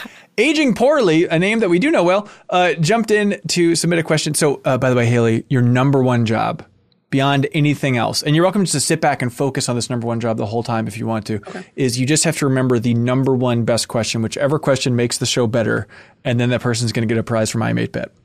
Cool. Okay, here we go. Aging Poorly writes in to say, hey, Ben and cohorts, but sorry, this week is all about Daboom. I'm sorry, your last name really is Daboom? It really is Daboom. Yep, it's Dutch. Name I had at birth. It's not very common, and we found relatives way back in the Netherlands that still have that name too, and connected, and we're the actual same family. And yeah, Daboom is it. Yeah. I'm sorry you have to talk about this every day of your life, but it's the best possible name. Isn't Keanu Reeves' character in Toy Story 4? What is his name? Isn't his name like Duke Kaboom? Has no one brought this up to you? No, I've not heard you. I've gotten a lot, but I have not gotten Duke Kaboom. Oh my God. No, it's a great icebreaker. You don't have to try it all. You just say, hi, Haley Daboom. And everyone's like, what? And you're like, perfect. Don't have to bring up any other fact. God, I'm jealous. Yeah. So. Okay, anyways, they say this week is all about Daboom. Haley, this is too specific, and so you can dodge this one if you want to. What's your favorite Min-Max clip or New Show Plus moment or moment from the podcast or episode? Okay. This is, I mean, I hate to say it, but you've made too much good content. Like, just straight up. Like, it's, I may or may not have seen this question in advance, and I was like legit, like going through just like playlists and streams. I was like, I gotta find the best bit that sticks out. Thanks to Janet on TikTok. I was like flipping through those, like trying to find stuff. And definitely a bunch of stuff comes to mind. I'm going to mess all the quotes up, but one of my favorites was when Leo and Dan did the drive-through challenge or whatever. Dan made Leo say like, boy, howdy, I love my little beanies. And just like the fact that that's a real life thing that someone had to say was just really hilarious. Yeah, he had to say that. Yeah, so he had to, the whole pitch was, and Jeff, you were on this episode, I was just watching, but yeah, Dan Reichert was making Leo go through a Taco Bell drive-through, order like 5 orders of black beans, and then say, boy, howdy, am I looking forward to those beanies.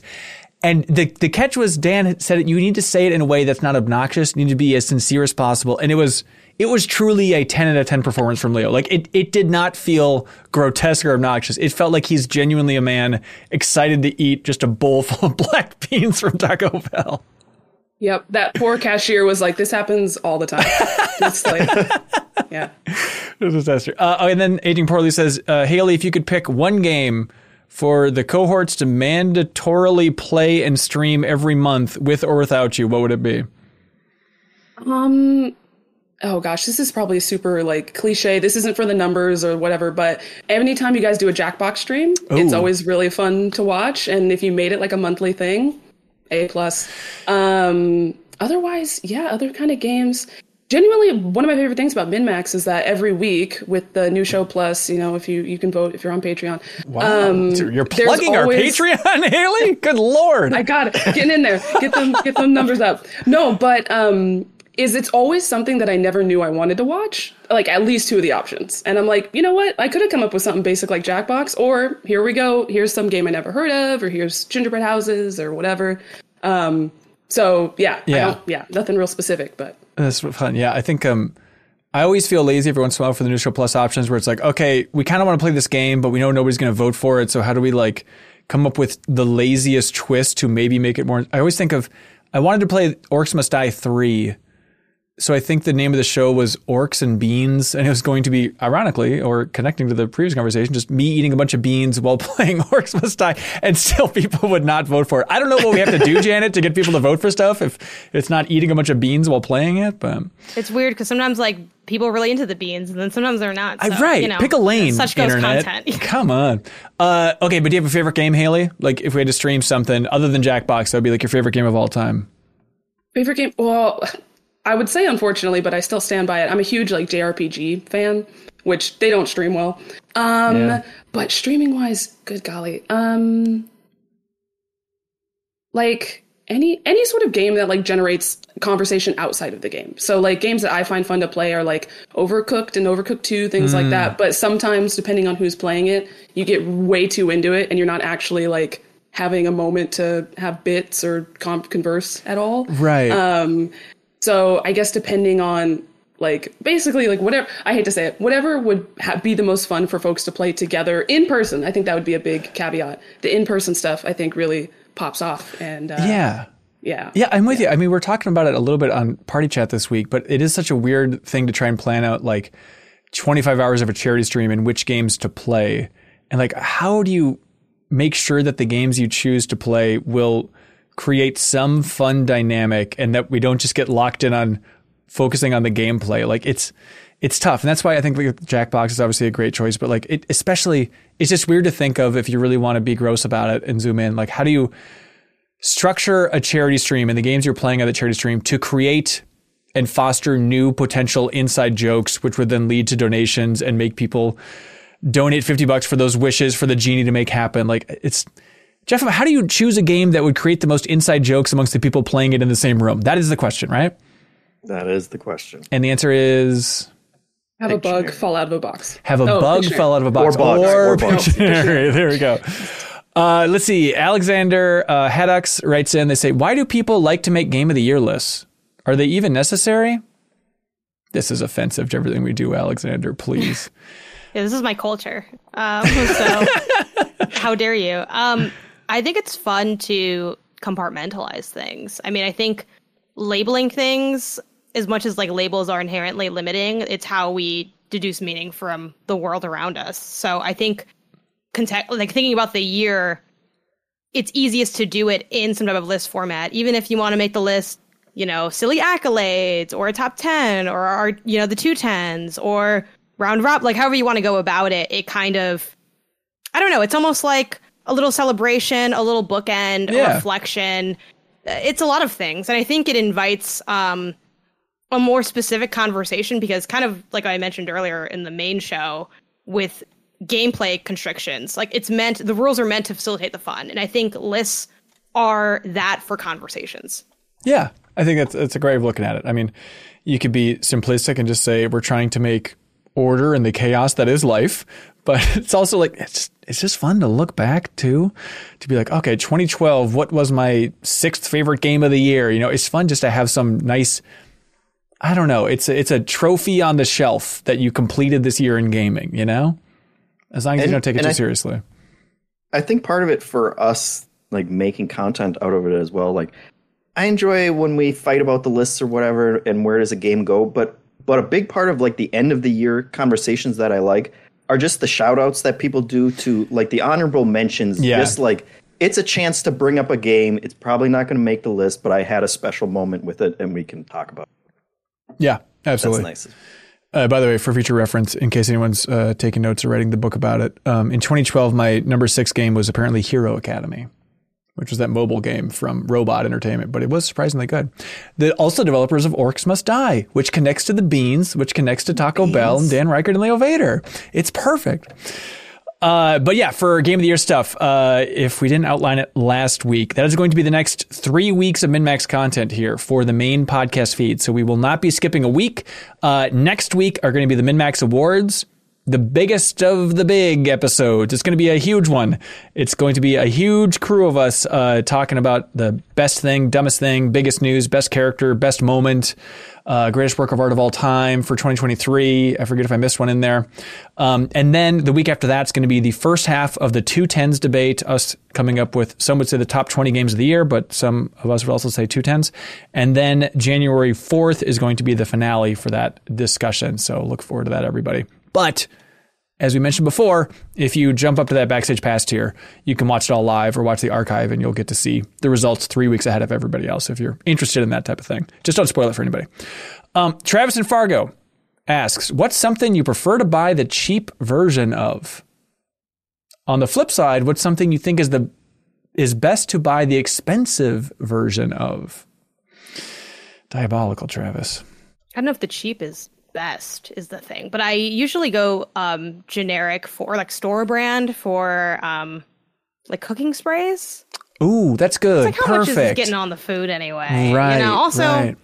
I'm not gourmet chefing over there. I'm kind of just trying to stay alive in this economy. And then for expensive, it's tough. I feel like it's gonna make me sound kind of bougie, but I feel like low-key a lot of things like. Because it's like... Maybe this is why you're struggling with the cooking spray, yeah. I know, but when you buy like certain cheap things, I don't know, we all know that life where it's like, this is gonna fall apart. Maybe like phone chargers, like cables, like, I don't know, it's just a freaking gamer answer, but I feel like things that I use regularly, at this point in my life, clothes, I hate to admit it, but I'm like, I can't do the things I used to do anymore now that I'm getting older, you know? I go to some of my favorite stores from when I was in high school and college, and I'm like, everything feels awful in here. Jeff, are you cheap for everything across the board?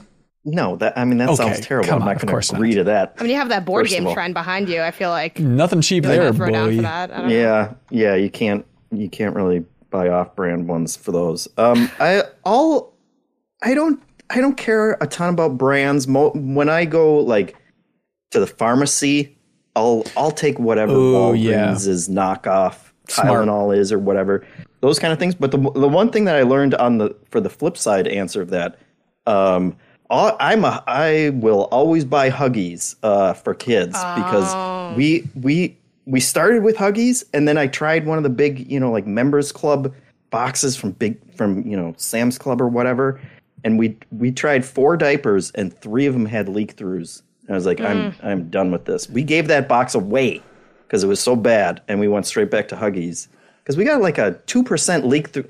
You know about this, Hanson. Obviously, you're calculating leak throughs and all those kind of things. We're at like 2% failure rate on Huggies. That's pretty good, and so they're worth it, man. So your kid isn't constantly just blasting through their diapers with every chance they get? Yeah, mine isn't either. Totally. Haley, do you have thoughts on what to buy expensive versus cheap versions of? Gosh, I mean, I've been moving a lot, so I've been buying cheaper and cheaper furniture, like Wayfair and stuff like that. It looks great, and then when you put it together, you're like, there's nothing holding this up, but it looks okay.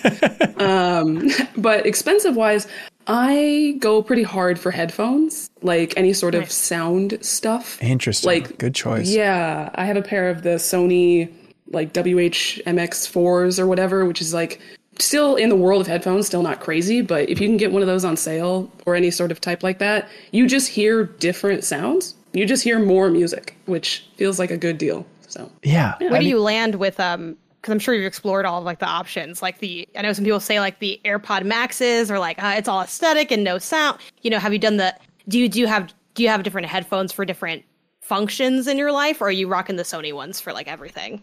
I was going to say, I have like piles of headphones and earbuds just around, and it's starting to feel like a proximity thing. Like if I leave my room, those headphones just stay in there. I transfer to another place. But no, I recently actually got a new job, and we have to use Apple products for everything. And so I got the AirPods Pro 2, not the big ones, but those have been surprisingly really nice. And then I tried out my coworkers' Maxes, and those are definitely on the like style over function. Yeah. Like they're really good. Like I think they have Beats behind them or whatever. They're solid, but not for like $550 or whatever they're asking for. Like that's nah. But, I don't mean to pry, Haley, but you're our guest, so I guess I'll pray. Is that like a cello or something in the corner? What? Oh, yeah, it's an upright bass. Upright bass, and you can play the hell out of it?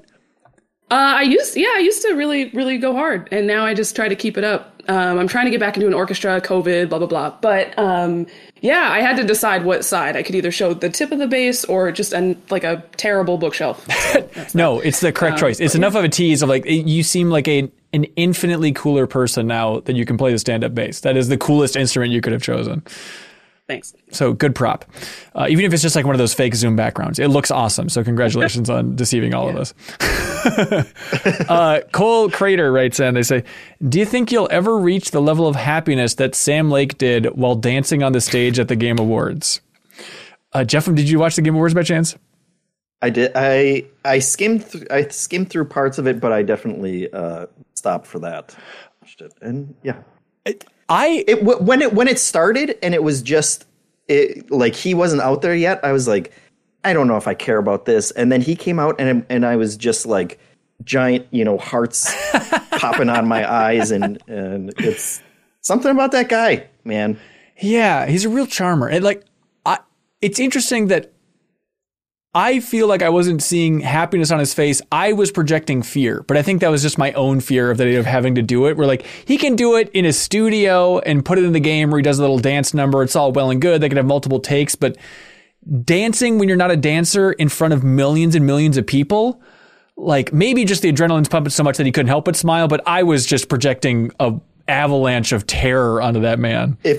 If you thought he was wondering, is this stupid when they were doing it for the game? Right. 100 times more when you're on stage next to Jeff Keighley, for sure. So Cole, no, I don't think we'll ever reach that level of happiness. I don't think. Although, Haley, I mean, if you're jamming away on the bass in front of a huge crowd, that's got to feel good. Yeah, we've had some good shows. Yeah. But in terms of sheer like it looked like you just took like an emoji smiley face on him. He just was beaming. That's true. Yeah, it was incredible. Ken Houston writes in, says, slightly related to the Game Awards talk from last week and on Party Chat. Yeah, Janet and I talked about Party Chat and kind of debated the success or failure of the latest episode. And Janet talked about being there and all that stuff. So you can unlock that in the bonus podcast feed if you'd like. But Ken says, will video games ever stop being embarrassed of themselves? Why does an industry and hobby enjoyed by millions feel the need to chase Hollywood even in 2023? Fair.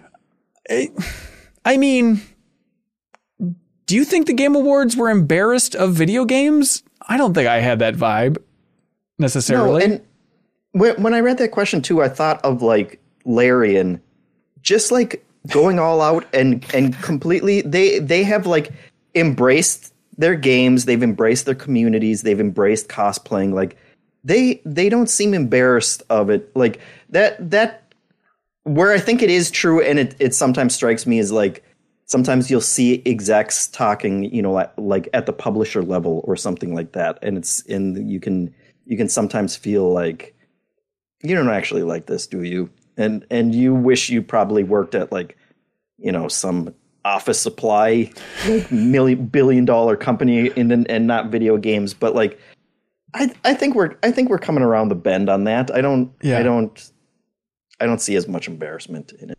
I was going to say, I worked briefly at a couple game studios, and I think there's this really interesting sense of like video games are so unique in that they fully are immersive stories.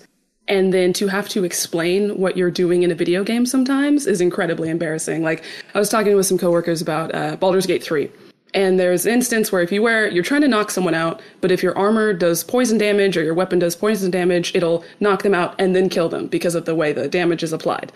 So I was just talking to my coworker who also played Baldur's Gate about it. And I was like, yeah, so everyone had to strip their armor off, no weapons. We were running around nude, knocking people out. And then I had to take a moment and realize like, that's embarrassing. Like that's a thing that you shouldn't necessarily be talking about in a workspace.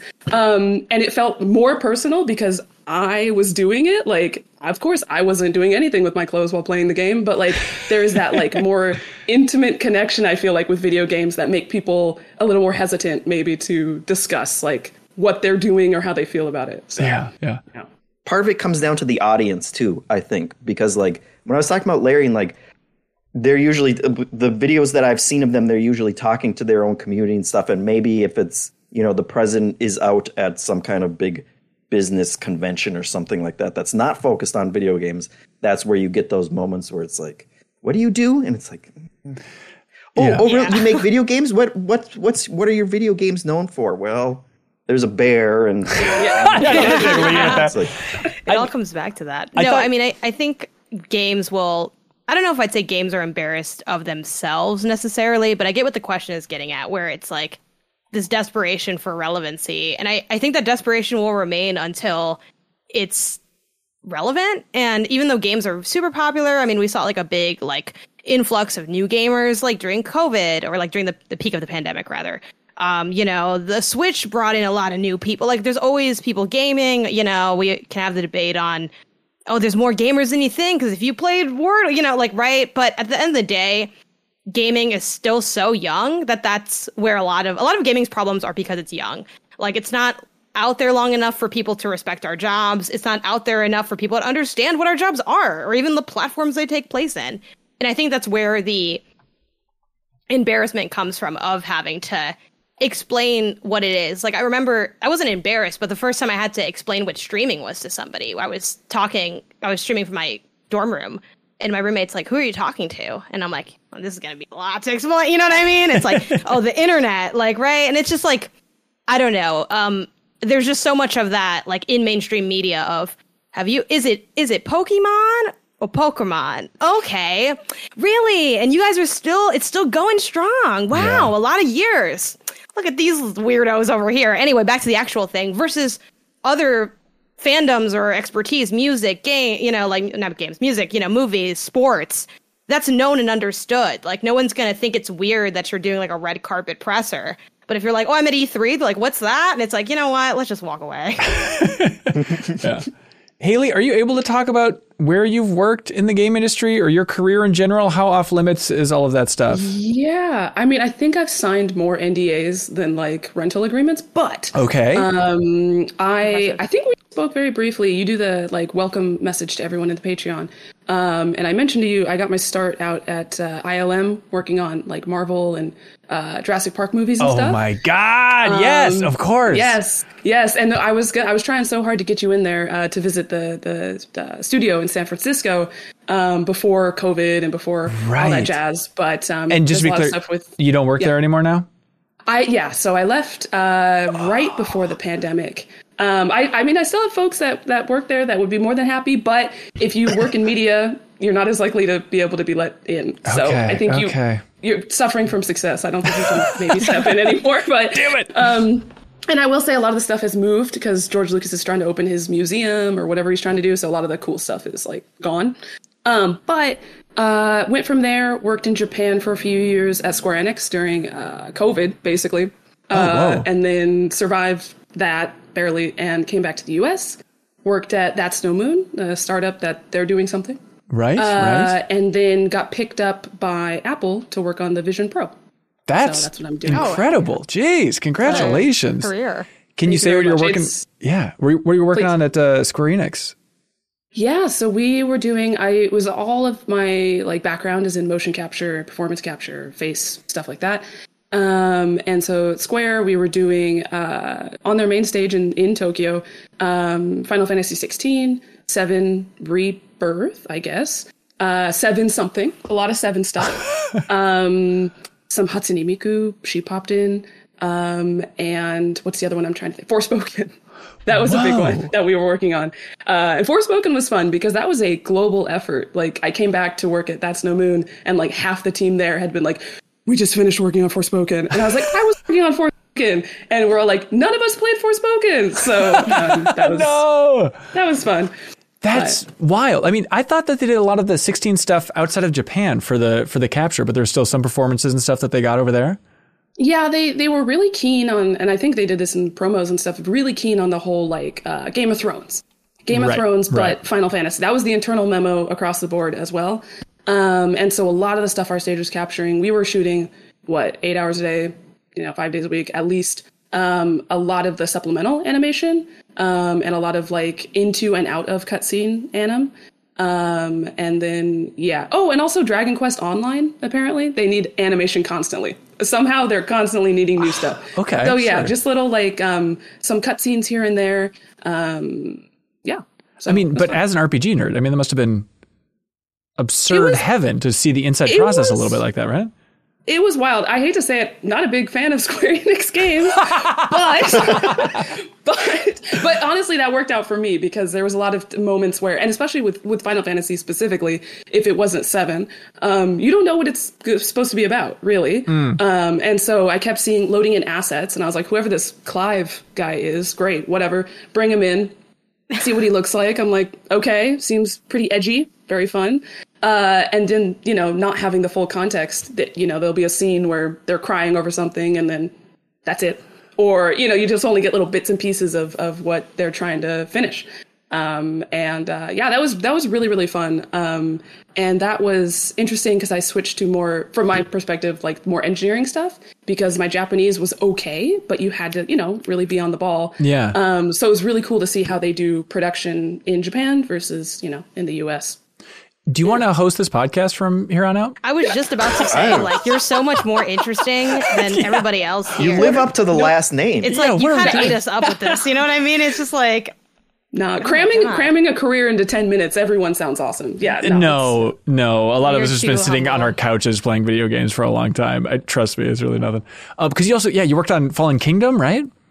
Yes. And actually, I hate to say it, I didn't want to like bring props or whatever, but I did find when you work on shows at ILM, you get pins. So I found my Fallen Kingdom pin. Come on. Which is just the logo, but if you can see, it says like ILM VFX on the bottom. That is awesome. And that was really fun. I came into ILM saying how much I loved Jurassic Park. I hadn't really engaged with Star Wars that much. And so they were like, yeah, we're going to be doing more of that. So, see what happens. And actually, so a lot of the Fallen Kingdom stuff was done in London. And so San Francisco was brought on as support for that project. And so we did a lot of the trailer animation because trailers come out so much earlier that you not usually, but sometimes capture new stuff for the trailer. And then if it works later, you use it. And if not, you just keep going. But we got really cool plates of what they shot in Hawaii, which was just nothing, just volcanoes, just whatever. And then they had like the previs words on what they wanted to have happen just on the screen. And they're like, this dinosaur, fight.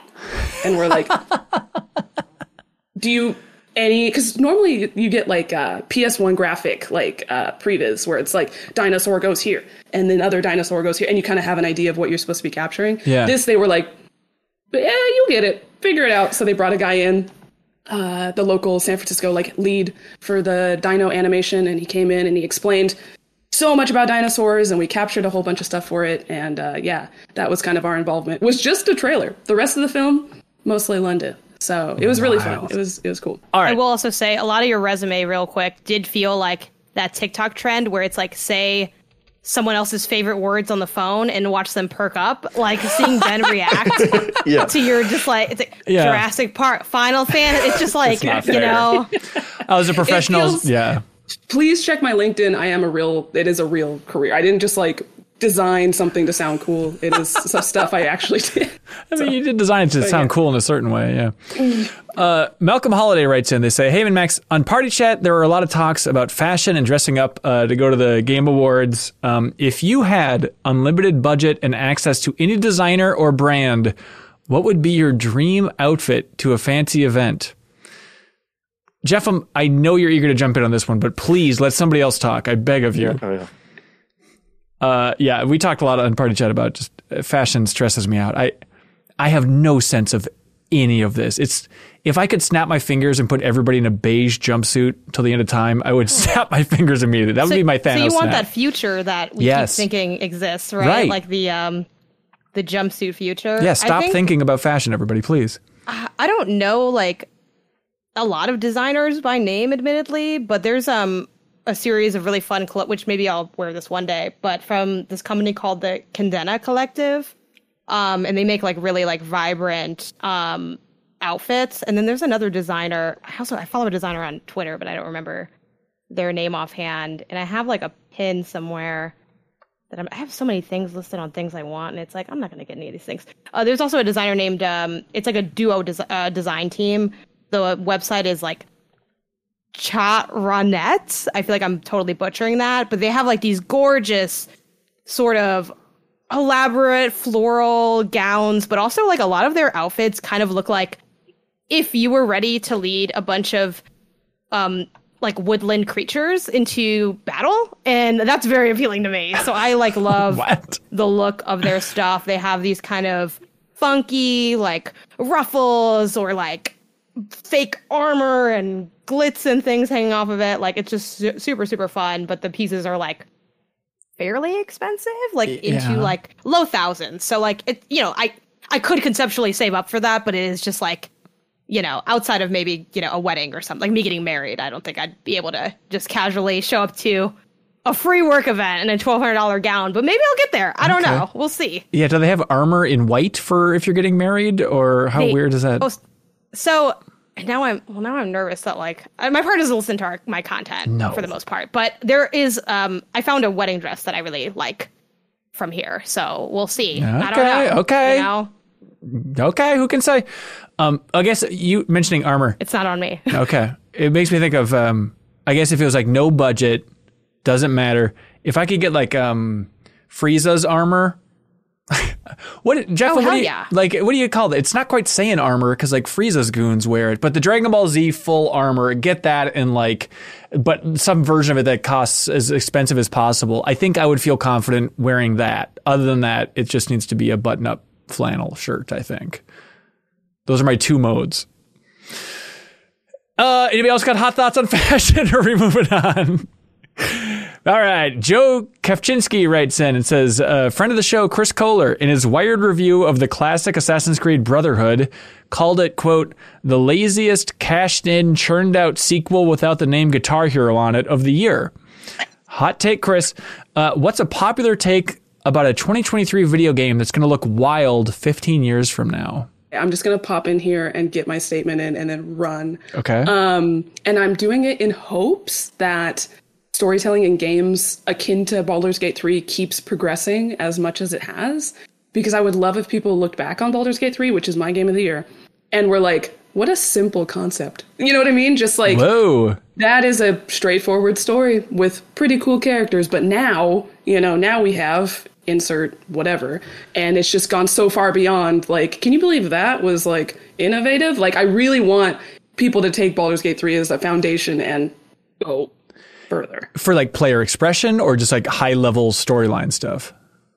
Like, honestly, both. Yeah. Just like really dumping you into a full world. And honestly, if it's just Baldur's Gate 9 by that time is what's overshadowing Baldur's Gate 3, that is 100% okay and encouraged. Yeah. But something akin to that, where it was like, yeah, we thought we peaked in 2023, but we were not even close to what we thought would be possible. But yeah, I was interviewing a developer recently. It'll be up on Monday on MinMax's YouTube channel. And it's one of those things where I felt bad about, like, it was right at the end of the interview, and he said something where I was like, God, you could really unpack this for an hour, but I don't want to be that combative. But I was asking about, like, you know, because they have a new studio, and it's like, hey, we really want to push storytelling forward in games. We think it's great potential. It can surpass film and TV. It's like, okay. And then I said, like, yeah, what recent examples can you think of games that have kind of pushed storytelling in games forward? And he's like, he goes, Last of Us. It's like, are we really there? It came out in 2013. Like, we all like The Last of Us, but it's 2023, and it kind of bums me out to hear like a big developer being like, no, the peak of video game storytelling was back in 2013. And I know developers don't have a lot of time to play. Maybe they meant part 2? I don't know. I don't think so. But it's like, I know developers don't have the most time to play games, but it's like, I was hoping for something a little more experimental or moving the entire genre forward compared to that game. But anyways, look forward to the interview with Mac Walters from Mass Effect fame coming up on Monday. No, it's a good interview. It's just I was kind of bummed by that last little burst at the end. But anybody else got a popular take from 2023 that's going to look stupid in 15 years? So it's trendy now, but it's going to look dumb later. Oh, yeah. Gosh. That is so tough. I'm trying to think, where have we had that before? I don't know. Like I think everyone's getting tired of like the tight corridors, and I know like sometimes that used to be for loading, but I also know it's also has design purposes. Oh, the shimmy. The to squeeze, keep players like it's not always just about, which they had that conversation when I forgot if it was Ragnarok or what game came out where like the developers were like, hey, this isn't just because we couldn't load it, like there's other reasons. But I feel like that's not like a big enough trend, Ben. So do you have something more interesting? I don't know about trend. No, I was just thinking 15 years from now, I think the popular take in 2023 of like Starfield, what a wet fart of a release. 15 years from now, there's a chance that it's up there with Elder Scrolls and Fallout for like, of course, that's just a Bethesda franchise, of course. But Janet, I mean, after they release a sequel and an expansion that turns things around, like I think there's a chance that it's going to be in that league. It's going to cyberpunk its way onto. I think it could. I think it's possible. Do they have plans for that? I'm sure they'd like to. I'm sure on a whiteboard somewhere they say, let's cyberpunk this thing. I think that I just saw an article saying they're doing a big update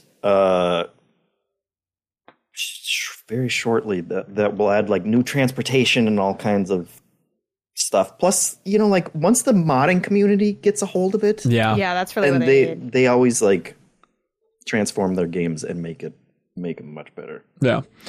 Michael Berry writes in. They say, without looking it up, Jeffem, can you explain the Christmas tree? I mean, they look cool, but what is the origins of them? That's a pagan thing, isn't it? Some freaky pagan thing? I think so. So what was the idea? They would put trees, decorations on trees? They probably chopped up some sacrifice and put their limbs under the tree, and then that became presents, and I don't know. I'm pretty sure it's pagan though. Okay, all right. Without looking it up, this is my memory too. I think didn't pagans get their name because it's like hills or something in Latin, and it was like people that live in the hills outside of Rome. I think they're pagans, but like Pagus is hills or something. I don't know. This is like this memory interpretation of paganism. This is real. It's really going in some direction. No, I think they're like the cult of the tree in Alan Wake 2. That's how we're all envisioning pagans. Yeah, no, honestly, I'm like, I think you guys are just taking vague, eerie imagery and like smattering it together. I do think, all that aside, I mean, I would imagine Jeffem is right in the initial. It wasn't in a pagan tradition that then got turned into, absorbed Christian tradition, probably. Like a lot of that stuff was absorbed into modern day Christianity in a sense. I mean, in different ways, but Yeah, I thought it was a Germanic thing where they would put candles on it. But you think even before that, there's something? I think before that, there's something, because before most things, there's something. You know what I mean? Insightful. Insightful take as ever, I'm not wrong. Did it sound dumb? Yeah, but it was true. I'm looking at Jeffem. He looks like he's doing research. Yeah. I thought you were going to do. Well, I already gave my answer. So, okay, yeah. But now I'm just thinking about pagans, because pagans have been so demonized. But it's like, were we just demonizing them because they weren't Christians, and that's why people thought they were bad people? Yeah. But also, you didn't. What people are they? They're all people, right? It's not like we're the pagan culture. It's just everybody who's not Roman, right? They're just not I feel like anytime like I see a reference to pagans in like video games or something, it's the way that they do like shamans, where it's always like super offensive, and that's not like what shamanism is at all. Sure, yeah. Are you talking about the Avatar game? I'm talking about literally any game that has a shaman in it. Yeah. Really, there's a lot of stuff in games where it's like, choices were made, right? Like, how do we make this scary and also offensive? I was like, Until Dawn, did you need to have this in here? I don't know. Until Dawn. All right. Well, that's the history of the Christmas tree, everybody. Well, did we get the answer? Like, I really thought you were looking it up, Jeff. All right. No, I was. Pagans would bring fir trees into their homes at Yuletide because it represented everlasting life and fertility. There's nothing wrong with that. Okay, and I'm going to search real quick. Who are pagans? And then the modern Christmas tree, which also, this is just all straight, the first thing on Google. So let's be honest about that. It is. Yes. It mentions for the modern day Christmas tree, that originated in Germany, Ben, according to Britannica. Okay. And then it was like, oh, it's about the religious feast of Adam and Eve. So it really is, honestly, a lot of traditions are just like a rebrand, like a Christian rebrand on how do we like make this about what we have going on. They're called spiritual successors, Janet, for a reason. The titular spiritual successor. Captain Cobblepot writes in and they say, greetings, Min-Maxers. You get a new exotic restaurant in town. How exciting. But they only serve mythical creatures. What are you ordering? Does Nessie taste like shark meat? You can't eat Nessie. Nessie is so sweet. Come on. Jeffum just DM'd me and he said he will only eat centaur, but only the human half? Jeffum, what the hell are you doing? Come on. I'd never say that. Who wants to eat what? And it sounds like something you'd say. No. I don't know. I kind of hate these, like, this feels like the cousin of, like, what Pokemon would you eat? Right. On these. A phoenix. A phoenix. You'd want to. I want someone to explain how you'd eat that. Well, just also, it's on point. The trick is like, I want to eat you even cook them? That's right. Can I have a rare phoenix? I bet it can't exist. You'd have to have a well done phoenix no matter what, because it's just constantly bursting into flames. That's good. I think that would be the taste, because it'd be like, it would come as like default flamin' hot chicken. I feel like no matter what for the flavor. And that seems great. Yeah. Correct. Super Cerberus writes in, says, since Janet is back on the show this week, I just want to back up her argument from like 2 months ago. Yoshi's Woolly World is a great game. The exploration is satisfying. The secret levels are creative and challenging. It's the cutest game ever made, and not to mention the soundtrack is excellent. So congratulations, Janet. I appreciate, I wouldn't call it a grudge, but thank you for holding on to that for 2 months, because I respect the hell out of that. Yes, thank you. Our Lord and Savior, Yoshi's Woolly World. And one of the best amiibos ever. It is big. It is cute. It's excellent. Plush little friend. Yeah. It's adorable. I was thinking about that after you went to the mat fighting for Yoshi's Woolly World as a better game than Super Mario Brothers Wonder. Look, I rolled credit to Mario Wonder. I'm not going to deny your take, but I wonder if there's something to it of like... You wonder? The old idea of... If you really pay attention to a game and 100% it, you will respect it so much more. You know what I mean? You know, like I feel like if I 100%ed Woolly World, I would also be convinced it's a great game. Or like if I focus on 100%ing Mario Wonder, I bet I would enjoy it 3 times as much. I didn't 100% it. I only got all the flowers. I did not get all the yarn. Okay. So all right. Okay. I take it back a little bit. Never mind then. 2, I think it cuts both ways. I think it deepens appreciation for some things, but can also let you see the flaws in things more. I mean, it's one of the reasons, if what you're saying was completely true, platinuming a game would always be a fun time all the time. A lot of times it's not, because you realize, God, I hate doing this one thing over and over again, or taking out all these camps isn't fun. It does get repetitive. So it's kind of like, I think it reveals more, I think it amplifies the truth, but I think that base truth already exists. That's also why I'm a big proponent of, so a lot of times, while it's fun to, I like beating games to give a more full, complete perspective, like my more complete perspective, but oftentimes that perspective does not change from those first couple hours a lot of times too. Like there's more to say and you have like more of an understanding, but sometimes a game you don't like is just a game that you don't like, and that doesn't really change if you get to know it more. You just learn different things that you maybe don't like about it. So so I disagree with you. Okay, no, that's completely fair. Haley, but also, have you beaten Woolly World yet? I haven't even started Woolly World. Oh, you should do that for next year, please. Yeah, it seems like a good game to play with the nephews or something at some point. It's always on the back burner. Yeah, because I don't want any, no offense to your family, I don't want anyone dragging this down for you. Like, I worry that you'll be like, I don't know, they weren't into it. Like, I don't know if I want to put my trust in these, like, unaffiliated with the company gamers. They're very stupid. I mean? Okay, all right. Except company for Haley. gamers Haley, you're cool. only. You can squat up with us anytime, and that's fine. Yeah, awesome. Haley, what's it like being on the podcast so far? I'm having an absolute blast, and every once in a while, I'm like, oh wait, I'm on the podcast. It's really weird. So yeah, it's very fun. Jed, I know you're obsessed with podcast listening speeds on Twitter this week, but the weirdest thing is like whenever I'm lucky enough to guest on a podcast that I'm a fan of, it's just so weird to be like, why is everyone talking so slow? Danny O'Dwyer sounds bizarre right now. It's just weird to hear people in their normal rhythm, you know? I have I feel like it's illegal to ask a question because I didn't write it to the Patreon. It is. I mean, you can still win question of the week if it's really good. Oh man, what has this all been for? No, but I have a question for all of you actually on that note. when you listen to podcasts, to what degree, especially gaming ones, to what degree are you like shouting at them? Like, not necessarily negatively, but being like, yes, absolutely, you know, like kind of like whether you say it aloud or like internally, like to what degree are you almost entering that conversation, or are you just chilling and listening? No, 10 out of 10. I scream all the time in my head when like someone gets something wrong or like, you know, forgets the name of the developer or something. I just like, I want to jump in there and help so much. I could jump in and help you, or you're getting this take wrong, I swear. And so the control freak in me jumps into every other gaming podcast I listen to. And it's a curse, I think. Haley, what about you? Yeah, I don't know. I feel like I do find myself occasionally like responding to what I'm listening to, and then I'm like, oh, again, I'm in a public space, like, and also they're not there. Yeah. But I think, and this is weirdly specific, but a big difference I notice is if I'm listening in my headphones versus like on a speaker.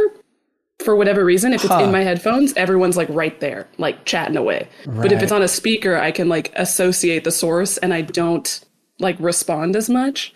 But yeah, it also depends on the podcast. Like MinMax specifically is so like conversational that it feels really easy to be like, and here's my, sorry. Yes. So is it trippy to be here now? And you're like, now I can do it. Like you kind of broke through the wall.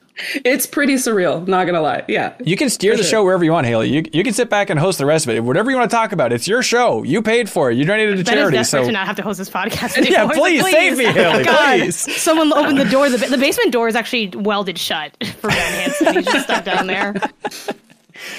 Okay, that was your chance, Haley. I'm going to bring up a boring question. Crap. Okay. Go for it. Rich writes in and they say, with the official announcement of the end of E3, by the way, I apologize to Rich for calling this a boring question. With the official announcement of the end of E3, the show's last ever mention outside of a press release will be its cameo in Space Jam: A New Legacy. Perfect. You know what sucks is I worked on that movie. No! God damn. You've worked on everything. Did you work on this podcast? No. Like, no. She is now. Actually, the other Haley and I are the same person. No, I only bring that up because I feel especially bad. Like of all the movies for it to be in, feels peak E3. That seems to be exactly where it needed to be. Any other film would have been too nice. No, I don't think you should feel bad about that.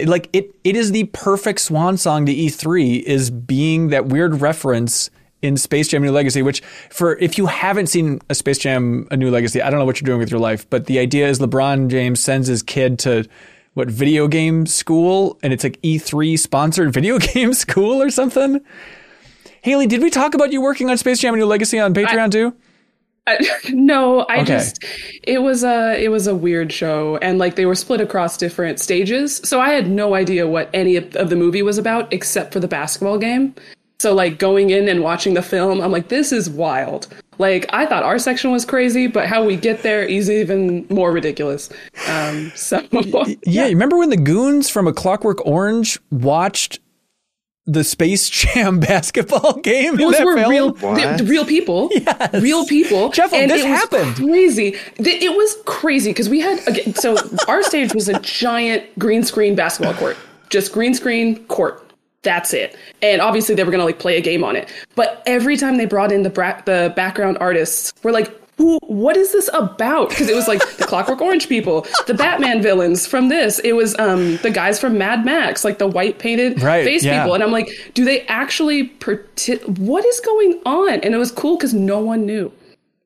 Anyone I talked to was like, yep, we're here. We got to just shoot it. Let's go. I still think Space Jam: A New Legacy, we reviewed it on the podcast before. It is the nastiest movie ever made. It makes me feel gross, but I love it for just being a gross film about trying to min-max a studio's filmmaking algorithm. And in a film with that plot, they're also shoving every ounce of WB IP they can in there. It is, Jeff, it is nasty, but you should watch it. It is corporate nasty. If they have the Clockwork Orange people in it, then yes. Yeah, Iron Giant's in it, I believe. You know what's wild, Haley? Somebody else, I was cross-pollinating the streams there. That's the phrase, right? No, but somebody else in the Min-Max community worked on Space Jam: A New Legacy as well. They're an animator, and they were messaging me about it recently as well. Okay, we'll have to connect because again, I've got follow-up questions for them. Craziness. Weird. Do you have a favorite project that you've ever worked on? A favorite project. I have different favorites in terms of like, this was like prestige, like working on like Endgame was crazy because it's like everyone saw it, that kind of thing. Yeah. But I think my favorite, at least earlier on, was the Vader Immortal VR game. Oh, cool. Yeah, I played that. Chapter 1 and 2, I think, is what all I was on. And that was really amazing because the team had to really scramble together because I think it was originally like a Ninja Theory joint or Ninja Theory or the other Ninja Studio. I'm not sure which one. Okay. I think it was Ninja Theory. And then they got picked up by Xbox or something and dropped the project. So something had happened and all of the resources and stuff that they wanted to originally put into it did not appear. And so working with that team was really like scrappy and really fun to really build what I think ended up being a pretty cool experience. Yeah. So, yeah. Did you get a pin for working on Endgame too? I did. Let's see. Do I have it here? I do have it here. I grabbed Captain Marvel, Fallen Kingdom, and Endgame. So the Endgame one is pretty straightforward. That is so sweet. Yeah. You can wear that around town and you'll be a hero. Are you kidding me? They definitely just look like the logo of the film. So they really just blend in, which is nice. Yeah. That's probably one of my favorite things about working there was they were always really keen. Like, everyone get your show pin. Like, it's important. So, jeez, very cool. That's so sweet. Victor Garcia writes in and they say, I saw a statistic by the way, sorry. What are the odds that Rich would write in talking about Space Jam: A New Legacy and then we have somebody on the show that worked on Space Jam: A New Legacy? That is so weird. Apparently higher than zero, which is shocking to be honest. Too many people worked on that movie. One of my coworkers that I work with now also worked on it and we just survived together. It was a huge production for no reason. Anyway. Well, there was a reason. I was happy to see it, I watched that movie. We put it on a projector in our backyard, had a bunch of friends over, and it was the perfect way to experience that. I don't want to say travesty, but just surreal experience. Anyways, Victor Garcia writes that they say, I saw a stat that said only 30% of people can flare their nostrils, which seems low to me. That got me thinking of other things that not everyone can do with their body. By the way, everyone's welcome to bow out from this at any point if this is too weird. How many of you can do the following? Flare your nostrils. I think that's just Is it just making them big? I think so. I can't tell if I'm just moving my nose or if I'm flaring my... Okay, so we're at 100% of this podcast as far as we can tell. Killing it. Let's see. How many people can roll their tongue / make a U shape? Oh, yeah. I can't do either. Mm-mm. No, I can't do that. I can't roll my R's or anything. Wiggling your ears? No, I don't think so. Nah, I wouldn't even know what to try. Is that, and that's different from just moving your eyebrows enough that your ears kind of move, or is that the same thing? I feel like you pull them back. Yeah, it's like a left and right thing. They move. Yeah, see, you're just moving your face. That counts. Not it. What about raising one eyebrow independently of the other? Yeah. I can only do it one. I can only do one as well. I can only do one of them too, right? What is that? Why would that be? I don't know. I feel like a lot of me is a little crooked. You know what I mean? You ever feel like a lot of you is uneven? That's the human experience. Asymmetrical? Yeah. Just okay. I mean, I don't think I want to get into the specifics, but okay. Hey, Patrick writes in. They say, "Hey, Minox crew, for restaurants with placemats or tablecloths that you can draw on, what's your move? Do you play it cool and ignore it? Do you draw that S symbol? Try and play tic-tac-toe with someone, or risk coming across as a tryhard by completing the word searches?" Great question, Patrick. No one's asked it yet. Are there adult placemats? This is only a kid's thing, right? There should be. You could probably ask for them at an adult restaurant, and you'd get it, and then you could have fun at a restaurant for once. I was wondering if maybe at a more mom and pop Chili's, they maybe have them just out already. I don't, you know what I mean? I'm trying to understand when I'd have the opportunity. If I had the opportunity, I probably would give it a go. But what do you do? What do you draw on there? Oh, I probably would be a tryhard and do the word search. But it'd only be if I was in a setting that felt appropriate. I feel like if, I don't know, you know what I mean? If the vibe felt like you could do that, then I would. But if it didn't, I wouldn't. You know what I mean? If I was just with my dad, I see my dad so infrequently, I'm not going to just start doing something else while we're hanging out. But okay. But if you're at a work event, then yeah, you got to draw friends. Okay. No offense to my dad, but it's a different vibe. Yeah. Jeffem, you got a go-to placemat? Word search, of course. Hell yeah. You have that whole Wordle series. I missed when you would do that. It's true. That was fun. That was a thing I did. What can you say? Yeah. Are you getting Jeffem, into, I need you to calm down. The Connections game on the New York Times? I do Connections. Yep. Okay. I do that one as well. I don't like it as much, Janet. I know. I feel like the only way that game is hard is that they just have to pick a word that overlaps with one of the other categories, and at that point it's like, well, I picked a right word, but it wasn't the right word that they wanted me to pick for that. And but sometimes they'll have theme ones where it's like every word is a 2-letter word, and that's kind of fun how they change that one up a lot, which is kind of fun, but yeah, it's not my favorite. By the way, did we acknowledge enough of Rich's question to go back several? Because the other thing about Space Jam: New Legacy that people don't remember is Algae Rhythm. New like Mario movie. You know how Sarah's like, Ben, we need to stop talking. You need to stop talking about the Mario movie. I just think people should talk more all the time. Sarah Silverman was in Space Sarah. Jam. I don't know. I feel like it could use some work. It's spot on. But no, I mean, yeah, they did announce. The ESA did say this week that E3 is officially dead.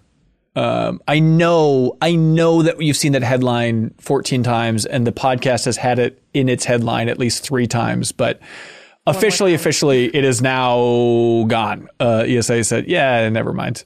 Don't even try and imagine a future for the E3. Which also feels like the perfect end in terms of because they came out and said, oh no, we're coming back. Don't worry. Maybe not next year, but we're definitely coming back.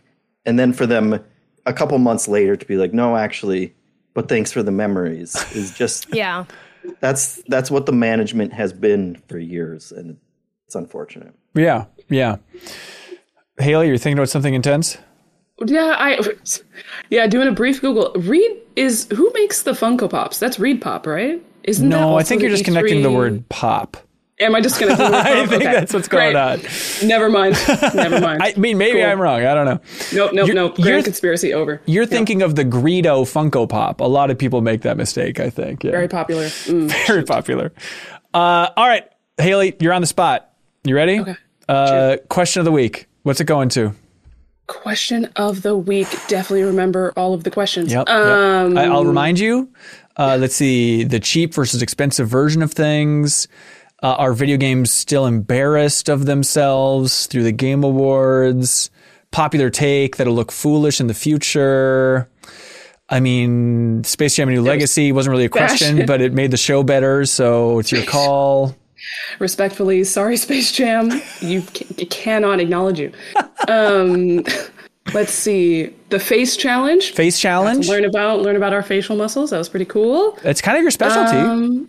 It is. Yeah, a little bit so. And honestly, sorry, brief side note. Anytime we'd capture faces and stuff, every actor except for 1 or 2 would struggle with the eyebrow thing. Everybody, no one. It's not it's a really tiny percentage of people that can do it. Let's see. I like. Can we just give the prize to Haley? Honestly, thank you for being here. No, thank you for having me. But no, I liked. Janet sent some of the fashion in the Discord, and it looks awesome. So I like the fashion question or the video games being embarrassed of themselves question. That was kind of fun. Okay, as they say in Star Wars, there is no or, Haley. You need to choose once and for all. That is true. All right, I'm gonna give it to fashion. Fashion, Malcolm Holiday. There we go. Finally, some love for fashion. I sent it in the Discord channel, but Ben, I tagged you specifically because I feel like the shoulder parts of these dresses look DBZ like. Really? Yes. DBZ dresses? Yes. The tops have the it sticks out and then it comes back. It does just look like armor. Yeah, it's a good look for sure. Right? That is They're sweet. Cool. So you're telling me you didn't feel self-conscious at all being amongst a bunch of really well-dressed people at the Game Awards, Janet? No, that just seems so scary. With them. Are you kidding? I feel like I brought it. I didn't bring it crazy hard. I'd like to bring it harder, but I brought it. I bring it everywhere I go for the most part. And if I don't bring it, that's also intentional. Jeffem, if I had a nickel for every time I heard you say that sentence, here's my greatest fear is it was so small. And I'm probably twisting this in my memories, but what happened one time is we're at a Ubisoft mixer. I think it was like at GDC this last year. And it was with like Blessing and Michael Haim and folks. And I think Michael Haim walked up and he's like, ooh, looking good. And he's like going around in a circle and complimenting everybody on how well dressed they were. And then they got to me and I just had like a stupid, like half jacket for warmth, half anti-rain jacket. I just, whatever. And he went around and then he got to me. He's like, hey, you're making that jacket work type of thing. But just the fact that he was acknowledging like, that it was just a zero jacket. One of the banes of my existence, and I don't know, maybe it's like, I think people might read this negatively. Like, isn't it nice to be nice to people? I kind of hate when there is that, also though the opposite, the obligation to give a compliment because like you feel like you're a jerk if you don't. Right. Where it's like, I can't just, you know what I mean? Because you can't. Because then you have to do it. And then I feel like it's almost worse. Because I feel like the people know when it's like, you're just saying that because I'm the next person standing here. Yep. You know, like, so, no, that's tough. It's tough.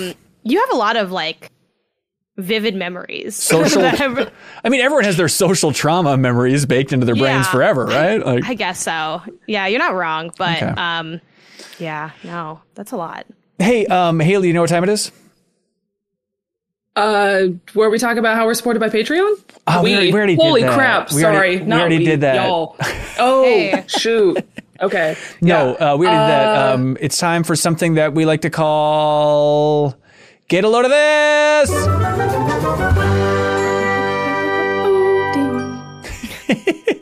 Perfect. Hey, get a load of this. Jeff Cork said something during the Give to the Max stream that Haley generously donated towards. It was late at night, so I don't know how many people caught it, but Haley McLean, is from Canada, and we're talking about just different pronunciations in Canada and all that stuff. And Jeff Cork asked her, like, hey, how do you pronounce this word? I have never heard this in my life, but Haley's like, oh, of course. Jeff, do you know how Canadians pronounce the word decal? Decal? No, they say decal. And Haley's like, of course, decal. But it's just one of those, how often would you ever bring up the word decal with a Canadian? But they say decal. And isn't that adorable? Oh, that would be very confusing. Yeah. And I was looking for confirmation of this just to make sure it wasn't a late night hallucination on YouTube. And there's just a YouTube video that's how to pronounce decal and has 12,000 views. It's one of those things like, should we be in that business at MinMax, just making videos on how to pronounce very basic words like decal? That's where the hits are at, baby. Has anybody else got one? Just jump right in if you got something good. Yeah, get a load of this. This is a TikTok that I saw it's a TikTok of a news clip, so it's really the news clip is the thing. But it is Home Alone grocery prices adjusted for inflation. Smart. And it talks about how back in the day, like when Kevin McAllister went to the store and bought all that stuff, in 1990, the price was $19.83. In 2022, adjusting for 2022 inflation, that's $44.40. But adjusting for 2023, $72.28 at a Chicago grocery store. Devastating. I feel that in my soul. Every moment I'm awake and I live and I breathe, I think about how egregious it is, how expensive groceries have gotten. Janet, I do want to tell you how to live your life. That feels like a recipe for a terrible existence on this brief time we have on Earth. So if you could just not think about inflation with every second you breathe, I feel like you'll be better off. Because I do our groceries, like that's like my like task. So like I'm in there and I'm, and sometimes I don't try as hard. I'm like, you know what? I'm getting the good cheese. I don't care. Whatever. I don't have any kids. It's fine. But like, it's just so much. Everything is so much. I don't know. Maybe. Yeah, no, it's just bad. But I thought that was wild, like of a comparison point. So that's my. That was fun. That was a fun way to put it. No, it's good. It's good. Haley, do you have something? Yeah, I have a article kind of rabbit hole from Deadline. So it turns out Netflix has finally released some of their viewership data for their content. Oh, interesting. And by some, apparently 99% of their titles, 18,000 titles from January to June, they've racked up all the hours and have just dropped them quite literally in an Excel spreadsheet that may or may not blow up your computer because it's 18,000 rows. But they kind of just brought these numbers up, and Deadline was kind of discussing more or less, is this result of the strikes and the actor, residuals, things like that. And of course they were like completely unrelated, but, just some interesting numbers in there. Turns out I don't know what to watch on Netflix because The Night Agent season 1 has been viewed for 812 million hours. Okay, that's always. Can they just say how many people watched it? Like, I don't have any sense of number of hours. Actually, that's what's interesting is they used to do or they also do by views, where they take the hours viewed and divide it by the hours of the program itself, and like try to break it out by views. But there is some sort of stipulations with depending on how they phrase it, they may or may not owe actors more or less, or their creators more or less. So they might have kind of revamped how they looked at it in order to, whatever, be shady. But I'm sure this is a great quiz for maybe, a future show or for other people to check out, TikTok people and stuff. But they list all down the way, That's cool. Every single title, sort of how long people have watched it for. And truly don't recognize any of the top 20. Weird. Links below for all this fun stuff. But Jeff, you want to rock us with yours and then the communities? Get a load of this. This was a video from a YouTube channel called Dark Space, and it's called Every Single Detail in the GTA 6 Trailer. If you haven't watched a trailer breakdown, this is the one to watch, because they break it down literally. They start it by saying there were 47 shots in the trailer, and now we're going to go through each one at a time and point out every little detail that you haven't seen. And it really gave me a greater appreciation. I was excited. You can watch our reaction to it. I was excited to see it, but I didn't catch all of the actual technical miracles that they're putting into that. So it made me even more excited. So if your reaction to it was kind of mediocre, of doesn't look that much better than GTA 5, you should check that one out. But in terms of the community, get a load of this. This one's from Uber Noob. And he said, I just had this float across me for some reason, but the video is pretty wild. It's an article from My Modern Met, and it's entitled Pioneering Female Aerobat Leaps from One Plane to Another. And it's about this pilot named Gladys Ingle, who was a pilot for the 13 Flying Black Cats back in the 1920s. Basically, they were like a stunt group, but she apparently specialized from transferring from the wings of one biplane to another one. And they have a video of her changing a tire. It wasn't a stunt. One of the other people who was flying a biplane, its wheel fell off. And so they have a video of her just strapping a wheel to her back and getting onto the wings of another biplane and then flying up and then kind of just hopping over to the wing of this other biplane and getting down and changing a tire on the fly. And she lived to the ripe old age of 80 something or whatever. She had a very long and illustrious career doing these insane stunts. You should check out the video. The video will make your stomach all queasy just watching it, even now in 2023. So awesome. Links below in the description for all this fun stuff. Let's see. Coming up at MinMax here, or at MinMax right now, we have the rematch in a gingerbread house making competition between Sarah and I that is up on YouTube as we speak. It was an intense competition. There was a comment today that made me laugh where they said, I never thought that the video that would have the most swearing in it in MinMax history would be one about making gingerbread houses, but it's an intense, tough competition. So you can check that out. Thanks everybody who voted for that. And that was the last episode of New Show Plus for 2023. We'll be back in the new year, of course, with new episodes of New Show Plus. Again, you can jump up to the Backstage Pass tier on Patreon if you want to watch all of our Game of the Year debates early, 3 weeks early, I'd argue. And if you jump up to that $10 tier, we'll ship you a free Xbox code. We literally have hundreds and hundreds of Xbox codes to give away. So if you jump up to that $10 tier, I will DM you an Xbox code. Let's say that is through, if you do it this week. So let's say cutoff is going to be Saturday morning for that. So the 16th, but I'll send you an Xbox code if you want to join that Backstage Pass tier. Try it out and get those episodes early. Otherwise, MinHacks, the MinMax Community Game Jam, we streamed all of those games that the community made. Jeff, I know you're there last year. This year, so good. It is the weirdest level of flattery and it's just sweetness that so many of these games have references to us in them. Somebody took the New Show Plus episode, Janet, of us doing the walking simulator. Remember, just Leo and I went for a walk by the Mississippi River and you were narrating it.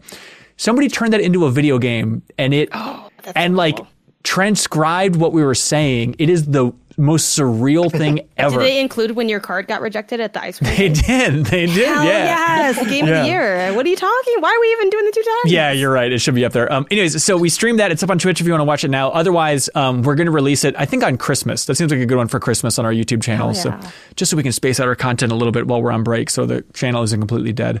But yeah, Party Chat we mentioned in a bonus podcast feed if you want to hear Janet talk about the Game Awards and Day of the Devs and hear us debate the quality of the Game Awards and what they can do better in the future and all that fun stuff.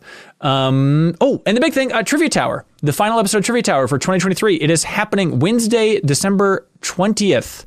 So jump in, even at that $2 tier on Patreon, you can compete in game trivia and you can win a code for SteamWorld Build for Avatar Frontiers of Pandora. And more. Oh, and Super Crazy Rhythm Castle. So very thematically appropriate discussion there. So you can win a code for that. And also, we need your help because in this episode of Trivia Tower, it's another crossover episode. And we're going up against our biggest competitor yet. We're going to try to take down those hot new upstarts over there at Second Wind. And they have a gigantic community at this point. And so we're going to invite them all over to the MinMax Discord to compete in game trivia. So please compete on behalf of MinMax's team by jumping in right now and win a prize. Otherwise, you can also support Second Wind on Patreon and you can compete on their team over there. So it'll be a fun event happening December 20th. We're going out strong at the end of the year because also on Monday, this Monday, we have a new interview going up on the 18th. It'll be up in the bonus podcast feed and on YouTube. And that's with Mac Walters, who was the lead writer for the Mass Effect trilogy. He was at BioWare for nearly 20 years before leaving to start a new studio with NetEase now.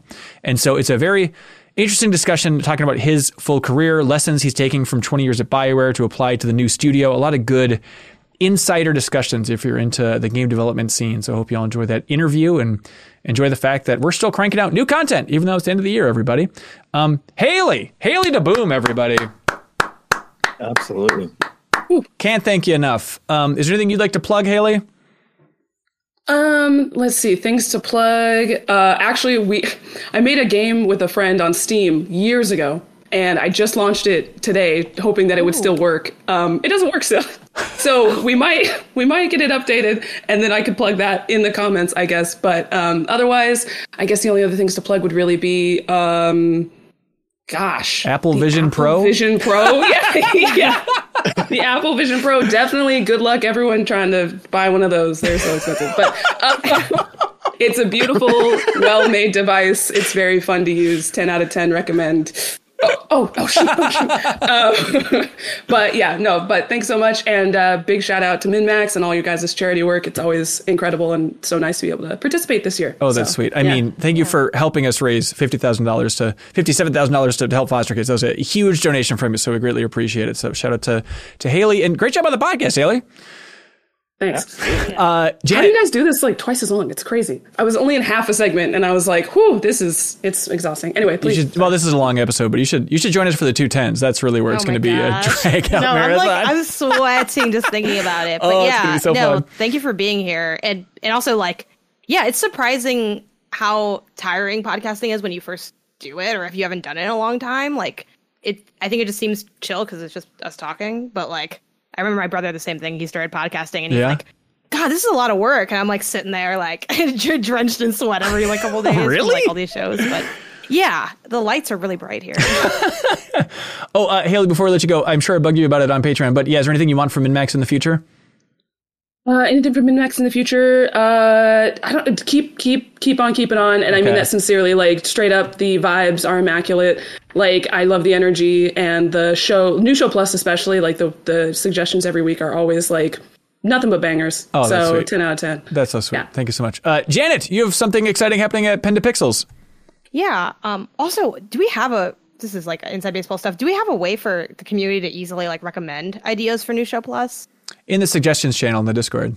Okay. Yeah, so it's just, okay, cool. I was just wondering how that was collected.